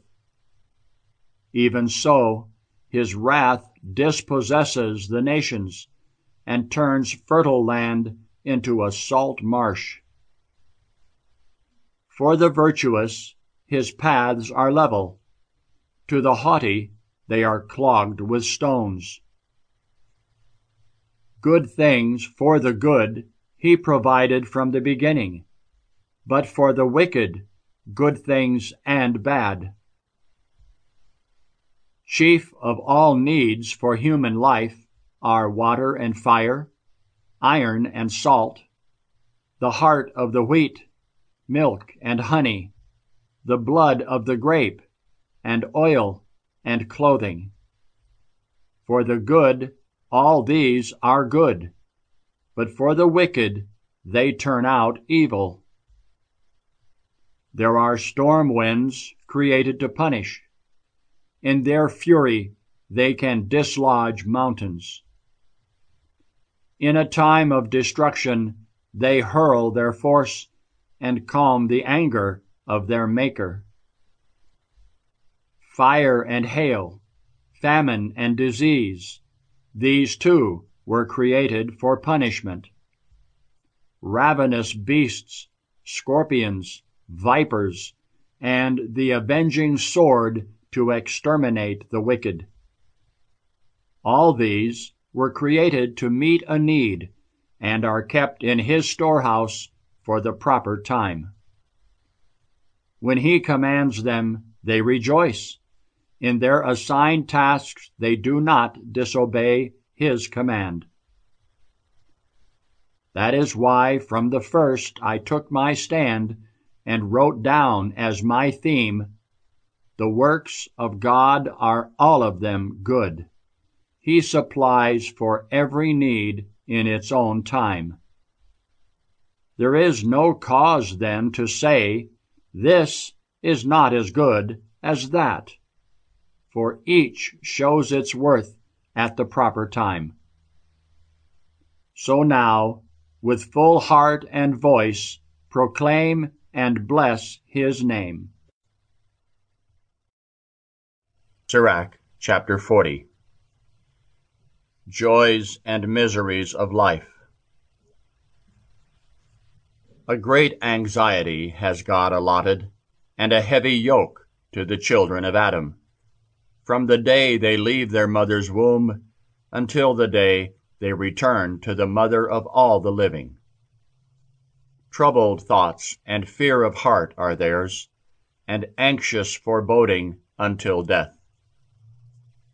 Whether one sits on a lofty throne or grovels in dust and ashes, whether one wears a splendid crown or is clothed in the coarsest of garments, there is wrath and envy, trouble and dread, terror of death, fury and strife. Even when one lies on his bed to rest, his cares disturb his sleep at night. So short is his rest, it seems like none, till in his dreams he struggles as he did by day, troubled by the visions of his mind, like a fugitive fleeing from the pursuer. As he reaches safety, he wakes up, astonished that there was nothing to fear. To all flesh, human being and beast, but for sinners 7 times more, come plague and bloodshed, fiery heat and drought, plunder and ruin, famine and death. For the wicked, evil was created, and because of them, destruction hastens. All that is of earth returns to earth, and what is from above returns above. All that comes from bribes or injustice will be wiped out, but loyalty remains forever. Wealth from injustice is like a flooding wadi, like a mighty stream with lightning and thunder, which in its rising rolls along the stones, but suddenly, once and for all, comes to an end. The offshoot of violence will not flourish, for the root of the godless is on sheer rock. They are like reeds on river banks, withered before all other plants. But goodness, like eternity, will never be cut off, and righteousness endures forever. Wealth or wages can make life sweet, but better than either, finding a treasure. A child or a city will preserve one's name, but better than either, finding wisdom. Cattle and orchards make a person flourish, but better than either, a devoted wife. Wine and strong drink delight the soul, but better than either, love of friends. Flute and harp offer sweet melody, but better than either, a pure tongue. Grace and beauty delight the eye, but better than either, the produce of the field. A friend and a neighbor are timely guides, but better than either, a sensible wife. Relatives and helpers for times of stress, but better than either, charity that rescues. Gold and silver make one's way secure, but better than either, sound judgment. Wealth and vigor make the heart exult, but better than either, fear of God. In the fear of the Lord there is no want. Whoever has it need seek no other support. The fear of God is a paradise of blessings. Its canopy is over all that is glorious. My son, do not live the life of a beggar. Better to die than to beg. When one has to look to a stranger's table, life is not worth living. The delicacies offered bring revulsion of spirit, and to the intelligent, inward torture. In the mouth of the shameless, begging is sweet, but within him it burns like fire. Sirach, chapter 41. O death, how bitter is the thought of you for the one at peace in his home, for the one who is serene and always successful, who can still enjoy life's pleasures. O death, how welcome is your sentence to the weak, failing in strength, stumbling and tripping on everything, with sight gone and hope lost. Do not fear death's decree for you. Remember, it embraces those before you and those to come. This decree for all flesh is from God. Why then should you reject a law of the Most High? Whether one has lived 1,000 years, 100, or 10, in Sheol there are no arguments about life. The children of sinners are a reprobate line, and witless offspring are in the homes of the wicked. The inheritance of children of sinners will perish, and on their offspring will be perpetual disgrace. Children curse their wicked father, for they suffer disgrace because of him. Woe to you, O wicked people, who forsake the law of the Most High. If you have children, calamity will be theirs, and if you beget them, it will be only for groaning. When you stumble, there is lasting joy, and when you die, you become a curse. All that is not returns to naught, so to the godless, from void to void. The human body is a fleeting thing, but a virtuous name will never be annihilated. Have respect for your name, for it will stand by you more than thousands of precious treasures. The good things of life last a number of days, but a good name for days without number. True and false shame. Hidden wisdom and concealed treasure, of what value is either? Better is the person who hides his folly than the one who hides his wisdom. My children, listen to instruction about shame. Judge of disgrace according to my rules. Not every kind of shame is shameful, nor is every kind of disgrace to be recognized. Before father and mother, be ashamed of immorality. Before prince and ruler, of falsehood. Before master and mistress, of deceit. Before the public assembly, of crime. Before associate and friend, of disloyalty. And in the place where you settle, of theft.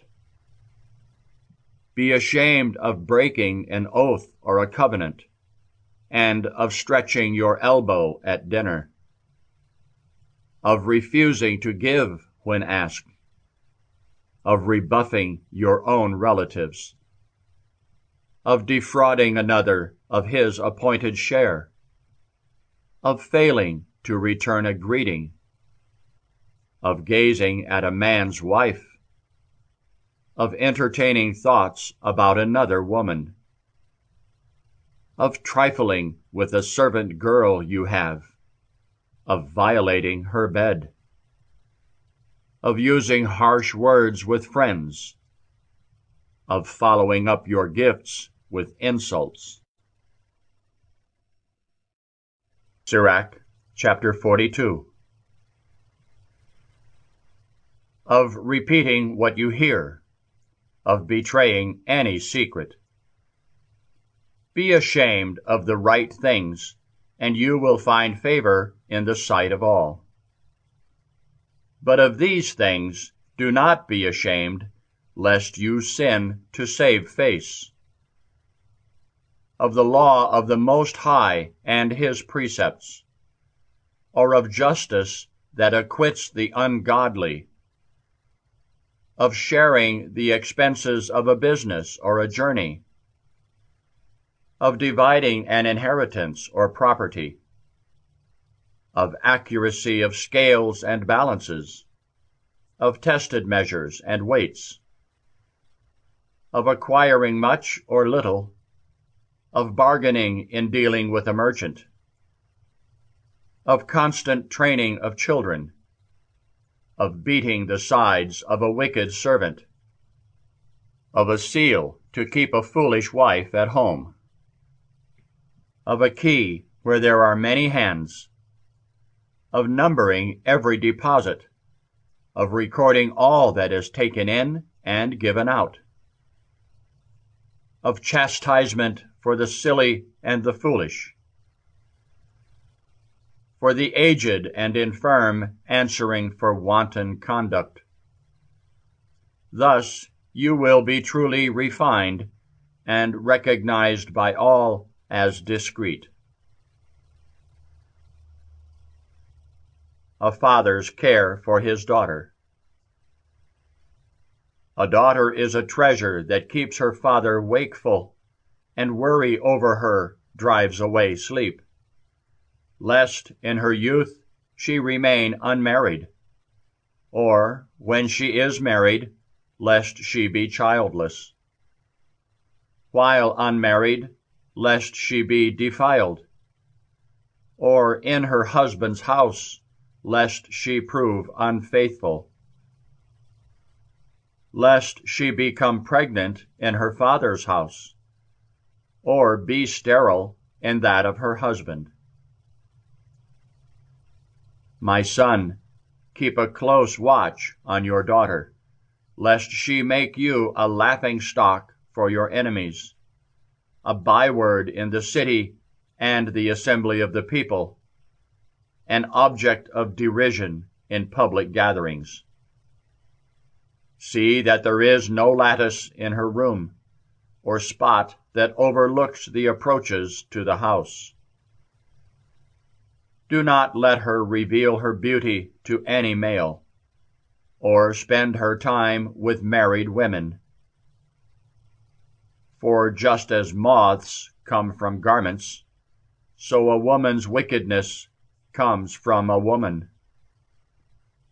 Better a man's harshness than a woman's indulgence, a frightened daughter than any disgrace. The works of God in nature. Now will I recall God's works. What I have seen I will describe.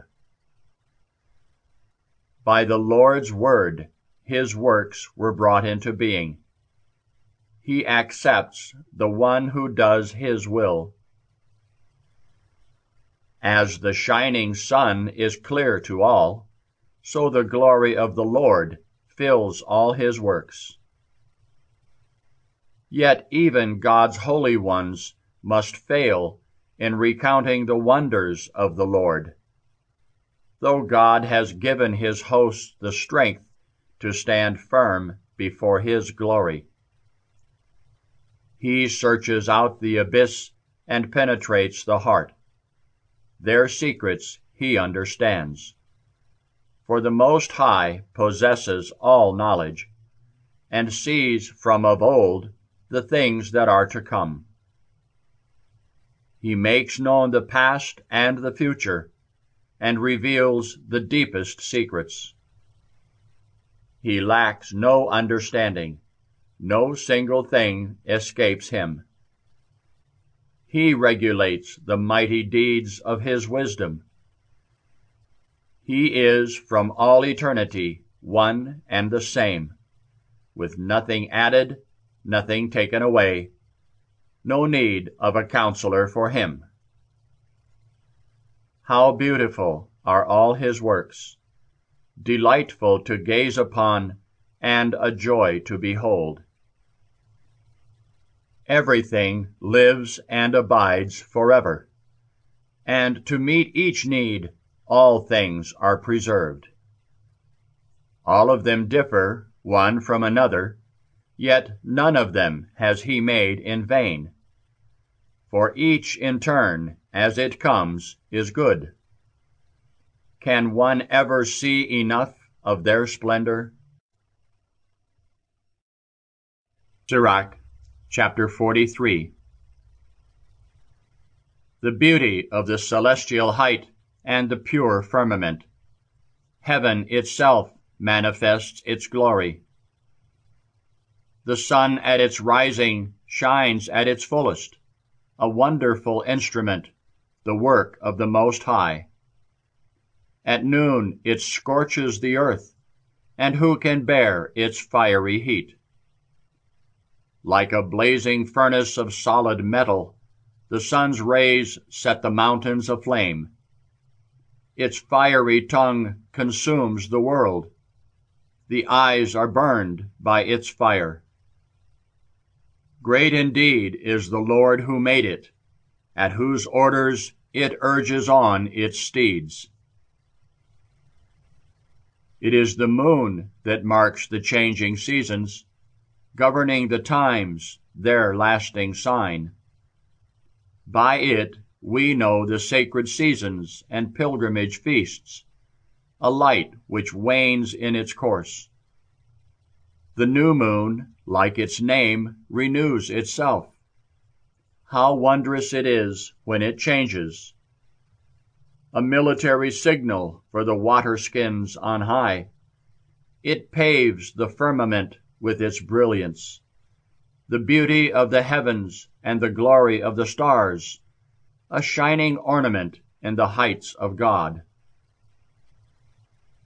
By the Lord's command the moon keeps its appointed place, and does not fade as the stars keep watch.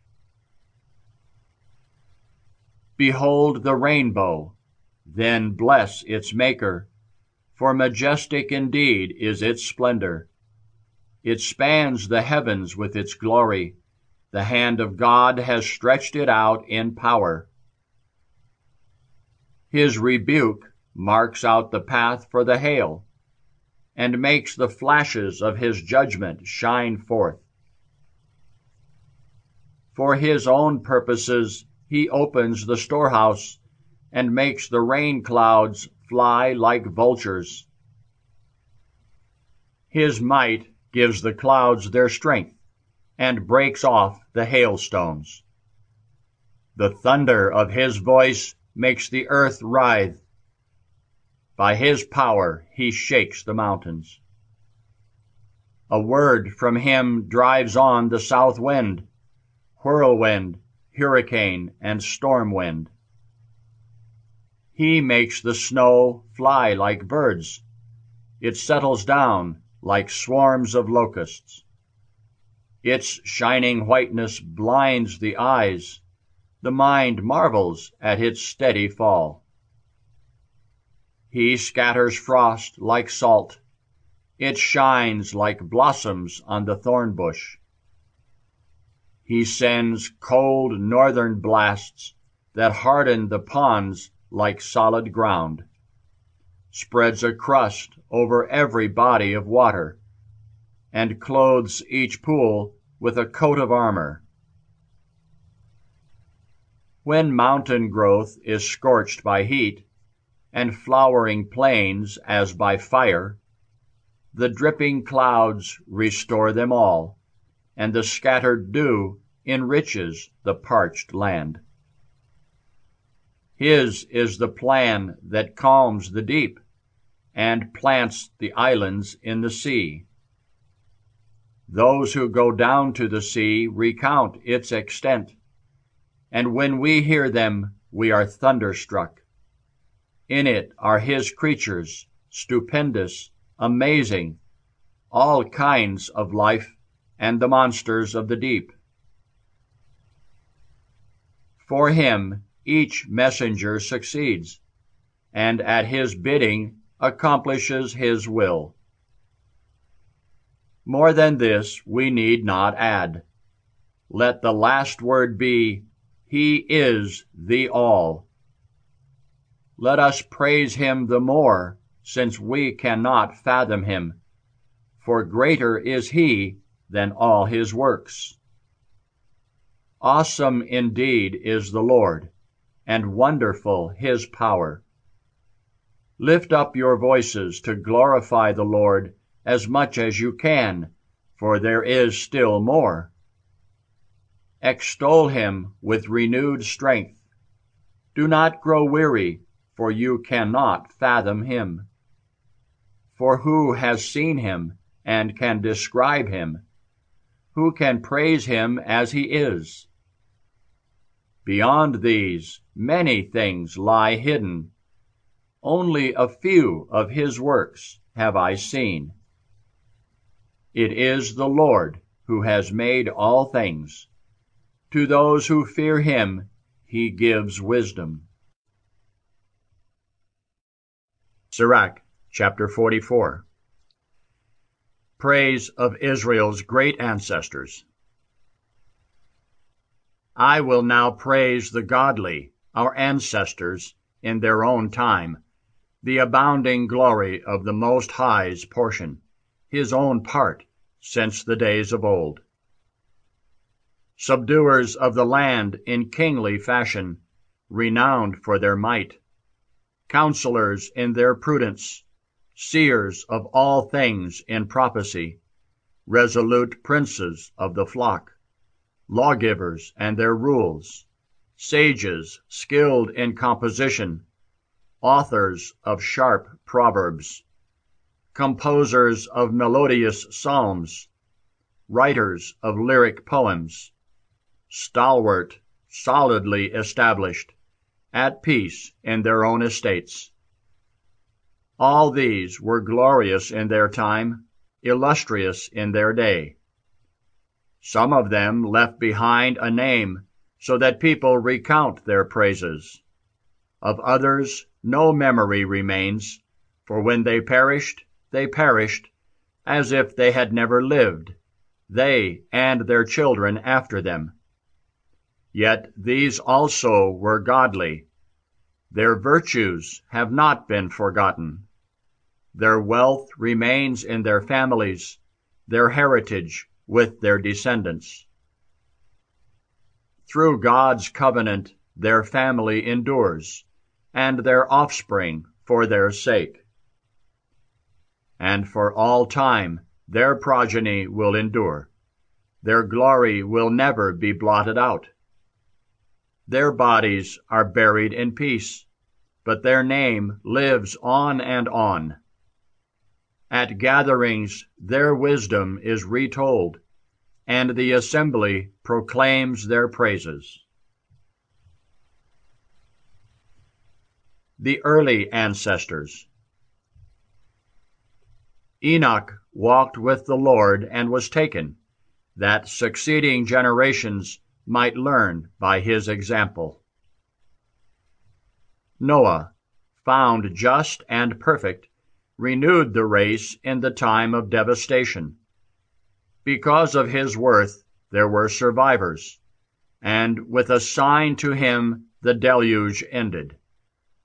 A lasting covenant was made with him that never again would all flesh be destroyed. Abraham, father of many peoples, kept his glory without stain. He observed the Most High's command and entered into a covenant with him. In his own flesh he incised the ordinance, and when tested was found loyal. For this reason, God promised him with an oath to bless the nations through his descendants, to make him numerous as grains of dust, and to exalt his posterity like the stars, giving them an inheritance from sea to sea and from the river to the ends of the earth. For Isaac, too, he renewed the same promise because of Abraham his father. The covenant with all his forebears was confirmed, and the blessing rested upon the head of Israel. God acknowledged him as the firstborn, and gave him his inheritance. He fixed the boundaries for his tribes, and their division into 12. Sirach, chapter 45. Praise of Moses, Aaron, and Phinehas. From him came the man who would win the favor of all the living. Dear to God and human beings, Moses, whose memory is a blessing. God made him like the angels in honor, and strengthened him with fearful powers. At his words, God performed signs and sustained him in the king's presence. He gave him the commandments for his people, and revealed to him his glory. Because of his trustworthiness and meekness, God selected him from all flesh. He let him hear his voice, and led him into the cloud, where he handed over the commandments, the law of life and understanding, that he might teach his precepts to Jacob, his judgments and decrees to Israel. He also raised up, like Moses in holiness, his brother Aaron of the tribe of Levi. He made his office perpetual, and bestowed on him priesthood for his people.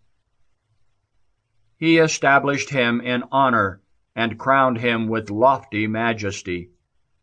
He clothed him in splendid garments, and adorned him with glorious vestments, breeches, tunic, and robe with pomegranates at the hem, and a rustle of bells round about, whose pleasing sound at each step would make him heard within the sanctuary, a reminder for the people. The sacred vestments of gold, violet, and crimson, worked with embroidery, the breastpiece for decision, the ephod and cincture, with scarlet yarn, the work of the weaver. Precious stones with seal engravings in golden settings, the work of the jeweler. To commemorate in incised letters each of the tribes of Israel. On his turban, a diadem of gold, its plate engraved with the sacred inscription, majestic, glorious, renowned for splendor, a delight to the eyes, supremely beautiful. Before him no one had been adorned with these, nor may they ever be worn by any other, except his sons, and them alone, generation after generation, for all time. his grain offering is wholly burnt, as an established offering twice each day. For Moses ordained him, and anointed him with the holy oil, in a lasting covenant with him and his family, as permanent as the heavens, that he should serve God in the priesthood, and bless the people in his name. He chose him from all the living to sacrifice burnt offerings and choice portions, to burn incense, sweet odor as a memorial, and to atone for the people of Israel. He gave to him the laws and authority to prescribe and to judge, to teach precepts to the people and judgments to the Israelites. Strangers rose in anger against him, grew jealous of him in the desert, the followers of Dathan and Abiram, and the band of Korah in their defiance. When the Lord saw this, he became angry, and destroyed them in his burning wrath. He brought against them a marvel, and consumed them in flaming fire. Then he increased the glory of Aaron, and bestowed upon him his inheritance. The sacred offerings he allotted to him, with the showbread as his portion. The oblations of the Lord are his food, a gift to him and his descendants. But he holds no land among the people, nor shares with them their heritage. For the Lord himself is his portion and inheritance among the Israelites. Phinehas, too, the son of Eleazar, was the courageous third of his line, when, zealous for the God of all, he met the crisis of his people, and, at the prompting of his noble heart, atoned for the children of Israel.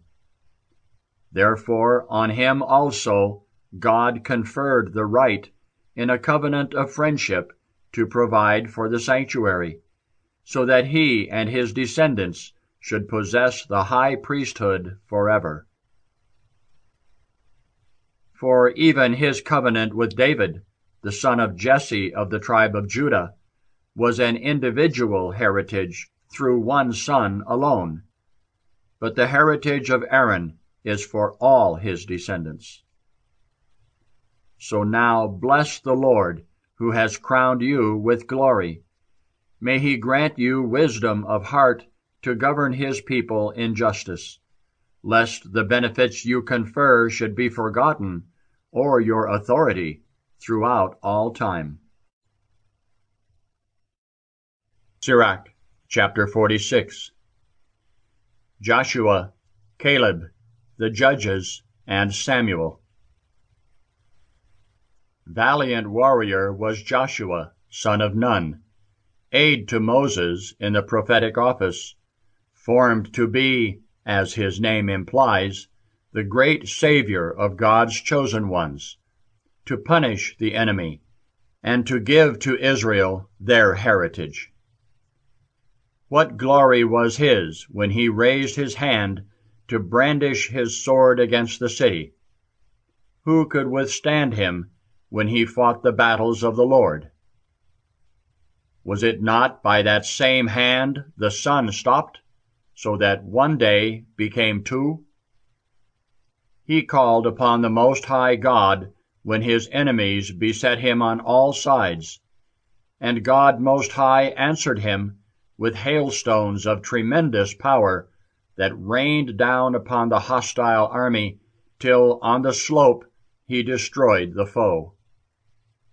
That all the doomed nations might know the Lord was watching over his people's battles. He was indeed a devoted follower of God, and showed himself loyal in Moses' lifetime. He and Caleb, son of Jephunneh, when they opposed the rebel assembly, averted God's anger from the people and suppressed the wicked complaint. Because of this, These two alone were spared from the 600,000 infantry to lead the people into their heritage, the land flowing with milk and honey. The strength God gave to Caleb remained with him even in old age, till he won his way onto the summits of the land. His family, too, received a heritage, that all the offspring of Jacob might know how good it is to be a devoted follower of the Lord. The judges, each one of them, whose hearts were not deceived, who did not abandon God, may their memory be ever blessed. May their bones flourish with new life where they lie, and their names receive fresh luster in their children. Beloved of his people, dear to his Maker, pledged in a vow from his mother's womb, as one consecrated to the Lord in the prophetic office, was Samuel, the judge who offered sacrifice. At God's word he established the kingdom and anointed princes to rule the people. By the law of the Lord he judged the congregation and visited the encampments of Jacob.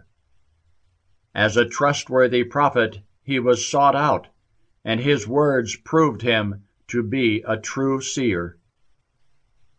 He, too, called upon the mighty Lord when his enemies pressed him on every side, and offered up a suckling lamb. Then the Lord thundered from heaven, and the tremendous roar of his voice was heard. He brought low the rulers of the enemy, and destroyed all the lords of the Philistines. When Samuel neared the end of life, he testified before the Lord and his anointed prince, "No bribe or secret gift have I taken from anyone," and no one could accuse him. Even after death his guidance was sought. He made known to the king his fate. From the grave he spoke in prophecy to put an end to wickedness. Sirach chapter 47. Nathan, David, and Solomon. After him came Nathan, who served in David's presence.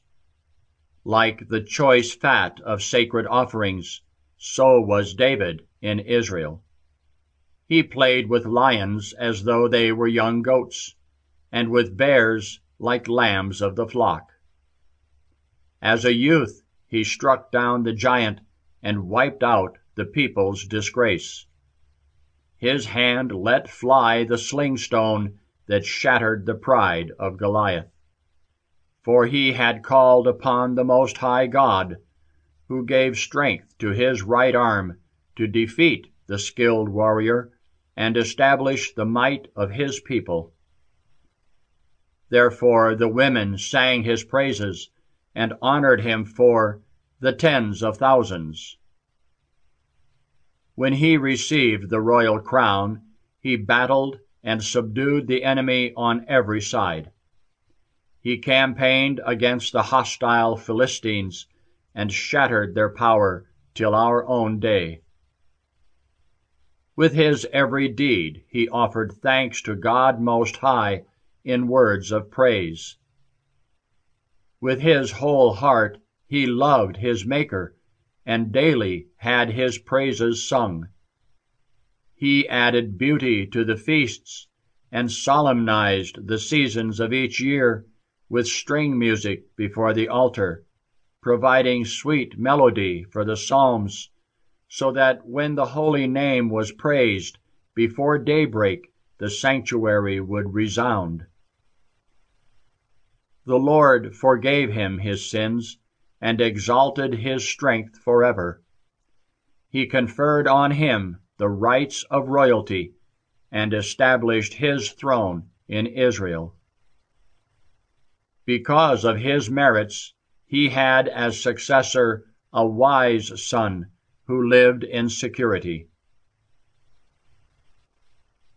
Solomon reigned during an era of peace, for God brought rest to all his borders.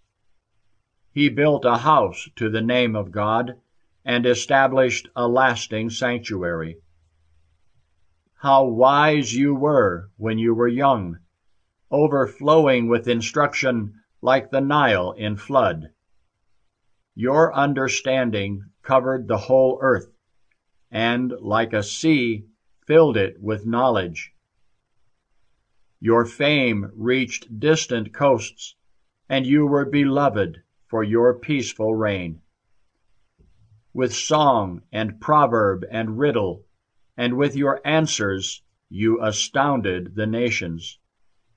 You were called by that glorious name which was conferred upon Israel. Gold you gathered like so much iron. You heaped up silver as though it were lead. But you abandoned yourself to women, and gave them dominion over your body. You brought a stain upon your glory, shame upon your marriage bed, wrath upon your descendants, and groaning upon your deathbed. Thus 2 governments came into being, when in Ephraim kingship was usurped. But God does not withdraw his mercy, nor permit even one of his promises to fail.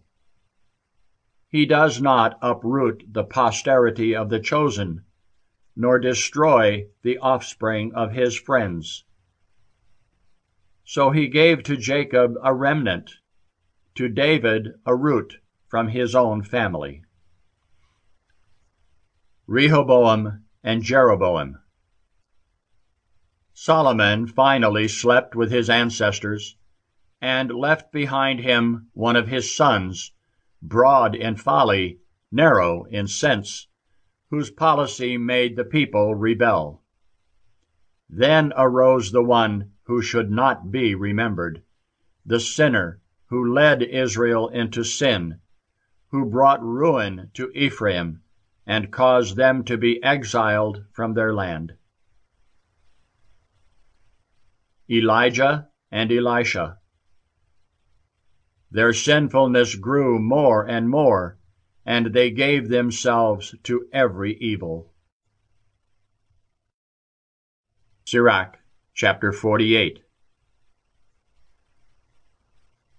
Until like fire a prophet appeared, his words a flaming furnace. The staff of life, their bread, he shattered, and in his zeal he made them few in number. By God's word he shut up the heavens, and 3 times brought down fire. How awesome are you, Elijah! Whose glory is equal to yours? You brought a dead body back to life from Sheol by the will of the Lord. You sent kings down to destruction, and nobles from their beds of sickness. You heard threats at Sinai, at Horeb avenging judgments. You anointed the agent of these punishments, the prophet to succeed in your place. You were taken aloft in a whirlwind, in a chariot with fiery horses. You are destined, it is written, in time to come, to put an end to wrath before the day of the Lord, to turn back the hearts of parents toward their children, and to reestablish the tribes of Israel. Blessed is the one who shall have seen you before he dies. When Elijah was enveloped in the whirlwind, Elisha was filled with his spirit. He worked twice as many marvels, and every utterance of his mouth was wonderful. During his lifetime he feared no one, nor was anyone able to intimidate his will. Nothing was beyond his power, and from where he lay buried, his body prophesied. In life he performed wonders, and after death marvelous deeds. Despite all this, the people did not repent, nor did they give up their sins until they were uprooted from their land and scattered all over the earth. Judah. But Judah remained a tiny people with its ruler from the house of David. Some of them did what was right, but others were extremely sinful. Hezekiah and Isaiah. Hezekiah fortified his city and had water brought into it. With bronze tools he cut through the rocks and dammed up a mountain site for water. During his reign, Sennacherib led an invasion and sent his adjutant. He shook his fist at Zion and blasphemed God in his pride. The people's hearts melted within them, and they were in anguish like that of childbirth. But they called upon the Most High God and lifted up their hands to him. He heard the prayer they uttered and saved them through Isaiah. God struck the camp of the Assyrians and routed them with a plague. For Hezekiah did what was right and held fast to the paths of David, as ordered by the illustrious prophet Isaiah, who saw truth in visions. In his lifetime he turned back the sun and prolonged the life of the king. By his powerful spirit he looked into the future and consoled the mourners of Zion. He foretold what would happen till the end of time, hidden things yet to be fulfilled. Sirach, chapter 49. Josiah and the prophets. The name Josiah is like blended incense made lasting by a skilled perfumer. Precious is his memory, like honey to the taste, like music at a banquet.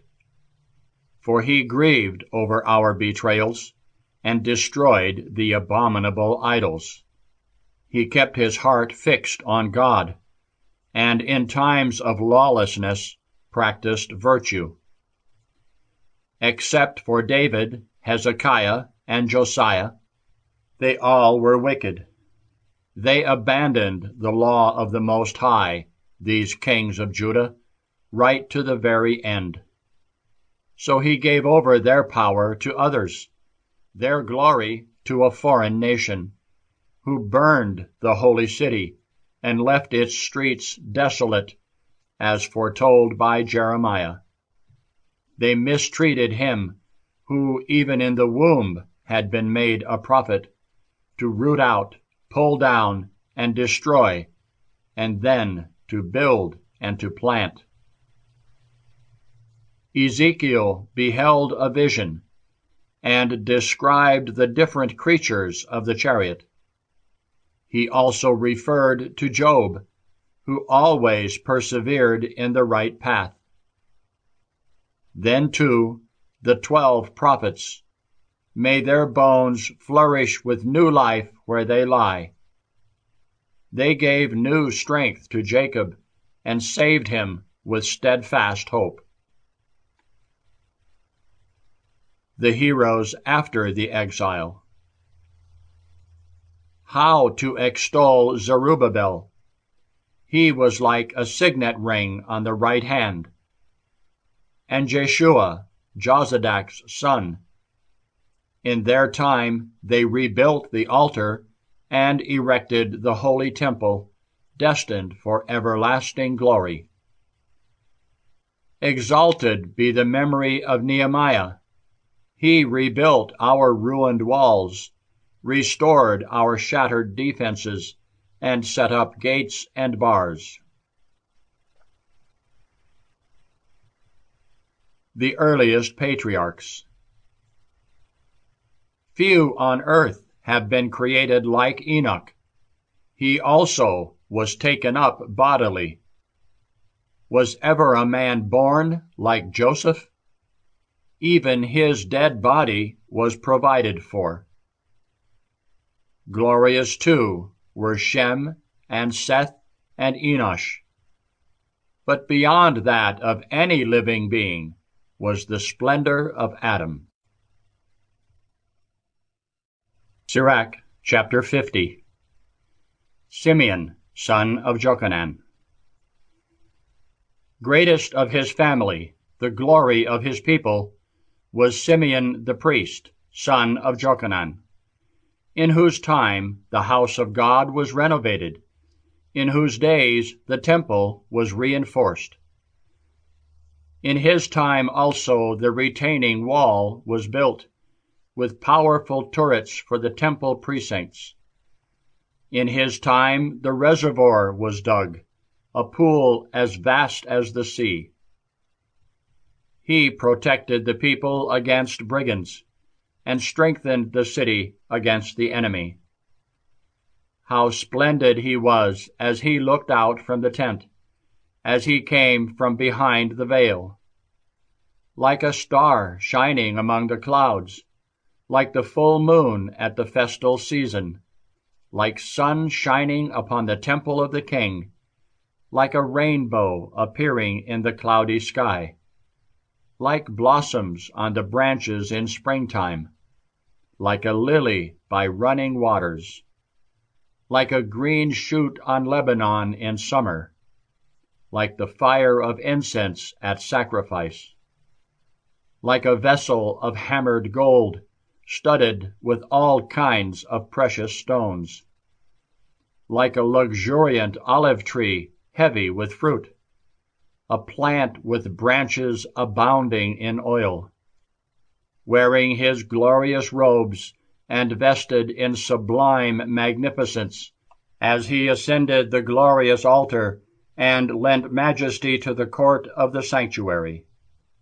When he received the portions from the priests, while he stood before the sacrificial wood, his sons stood round him like a garland, like young cedars on Lebanon, and like poplars by the brook they surrounded him. All the sons of Aaron in their glory, with the offerings to the Lord in their hands, in the presence of the whole assembly of Israel. Once he had completed the service at the altar, and arranged the sacrificial hearth for the Most High, and had stretched forth his hand for the cup to offer blood of the grape, and poured it out at the foot of the altar, a sweet-smelling odor to God the Most High. Then the sons of Aaron would sound a blast, the priests on their trumpets of beaten metal, a blast to resound mightily as a reminder before the Most High. All the people with one accord would fall with face to the ground in adoration before the Most High, before the Holy One of Israel. Then hymns would re-echo, and over the throng sweet strains of praise resound. All the people of the land would shout for joy, praying to the Merciful One, as the high priest completed the service at the altar by presenting to God the fitting sacrifice. Then, coming down, he would raise his hands over all the congregation of Israel. The blessing of the Lord would be upon his lips. The name of the Lord would be his glory. The people would again fall down to receive the blessing of the Most High. And now, bless the God of all, who has done wonders on the earth, who fosters growth from the womb, fashioning it according to his will. May he grant you a wise heart, and abide with you in peace. May his goodness toward Simeon last forever. May he fulfill for him the covenant with Phinehas, so that it may not be abrogated for him or his descendants while the heavens last.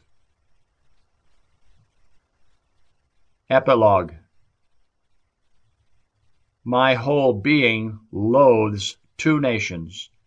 The third is not even a people. The inhabitants of Seir and Philistia, and the foolish people who dwell in Shechem. Wise instruction, appropriate proverbs, I have written in this book. I, Yeshua ben Eleazar ben Sirah, as they poured forth from my heart's understanding. Happy those who meditate upon these things, wise those who take them to heart. If they put them into practice, they can cope with anything, for the fear of the Lord is their lamp. Sirach, chapter 51. A prayer of thanksgiving. I give you thanks, Lord and King. I praise you, God my Savior. I declare your name, refuge of my life, because you have ransomed my life from death. You held back my body from the pit and delivered my foot from the power of Sheol. You have preserved me from the scourge of the slanderous tongue, and from the lips of those who went over to falsehood. You were with me against those who rise up against me. You have rescued me according to your abundant mercy. From the snare of those who look for my downfall, and from the power of those who seek my life. From many dangers you have saved me, from flames that beset me on every side, from the midst of fire till there was not a whiff of it, from the deep belly of Sheol, from deceiving lips and painters of lies, from the arrows of a treacherous tongue. I was at the point of death. My life was nearing the depths of Sheol. I turned every way, but there was no one to help. I looked for support, but there was none. Then I remembered the mercies of the Lord, his acts of kindness through ages past. For he saves those who take refuge in him, and rescues them from every evil. So I raised my voice from the grave. From the gates of Sheol I cried for help. I called out, Lord, you are my Father, my champion, my Savior. Do not abandon me in time of trouble, in the midst of storms and dangers. I will always praise your name and remember you in prayer. Then the Lord heard my voice and listened to my appeal. He saved me from every evil and preserved me in time of trouble. For this reason I thank and praise him. I bless the name of the Lord. Ben Sirah's Pursuit of Wisdom. When I was young and innocent, I sought wisdom. She came to me in her beauty, and until the end I will cultivate her. As the blossoms yielded to ripening grapes, the heart's joy, my feet kept to the level path, because from earliest youth I was familiar with her. In the short time I paid heed, I met with great instruction. Since in this way I have profited, I will give my teacher grateful praise. I resolved to tread her paths. I have been jealous for the good and will not turn back. I burned with desire for her, never relenting. I became preoccupied with her, never weary of extolling her. I spread out my hands to the heavens, and I came to know her secrets. For her I purified my hands. In cleanness I attained to her. At first acquaintance with her, I gained understanding, such that I will never forsake her. My whole being was stirred to seek her. Therefore I have made her my prized possession. The Lord has rewarded me with lips, with a tongue for praising him. Come aside to me, you untutored, and take up lodging in the house of instruction. How long will you deprive yourself of wisdom's food? How long endure such bitter thirst? I open my mouth and speak of her.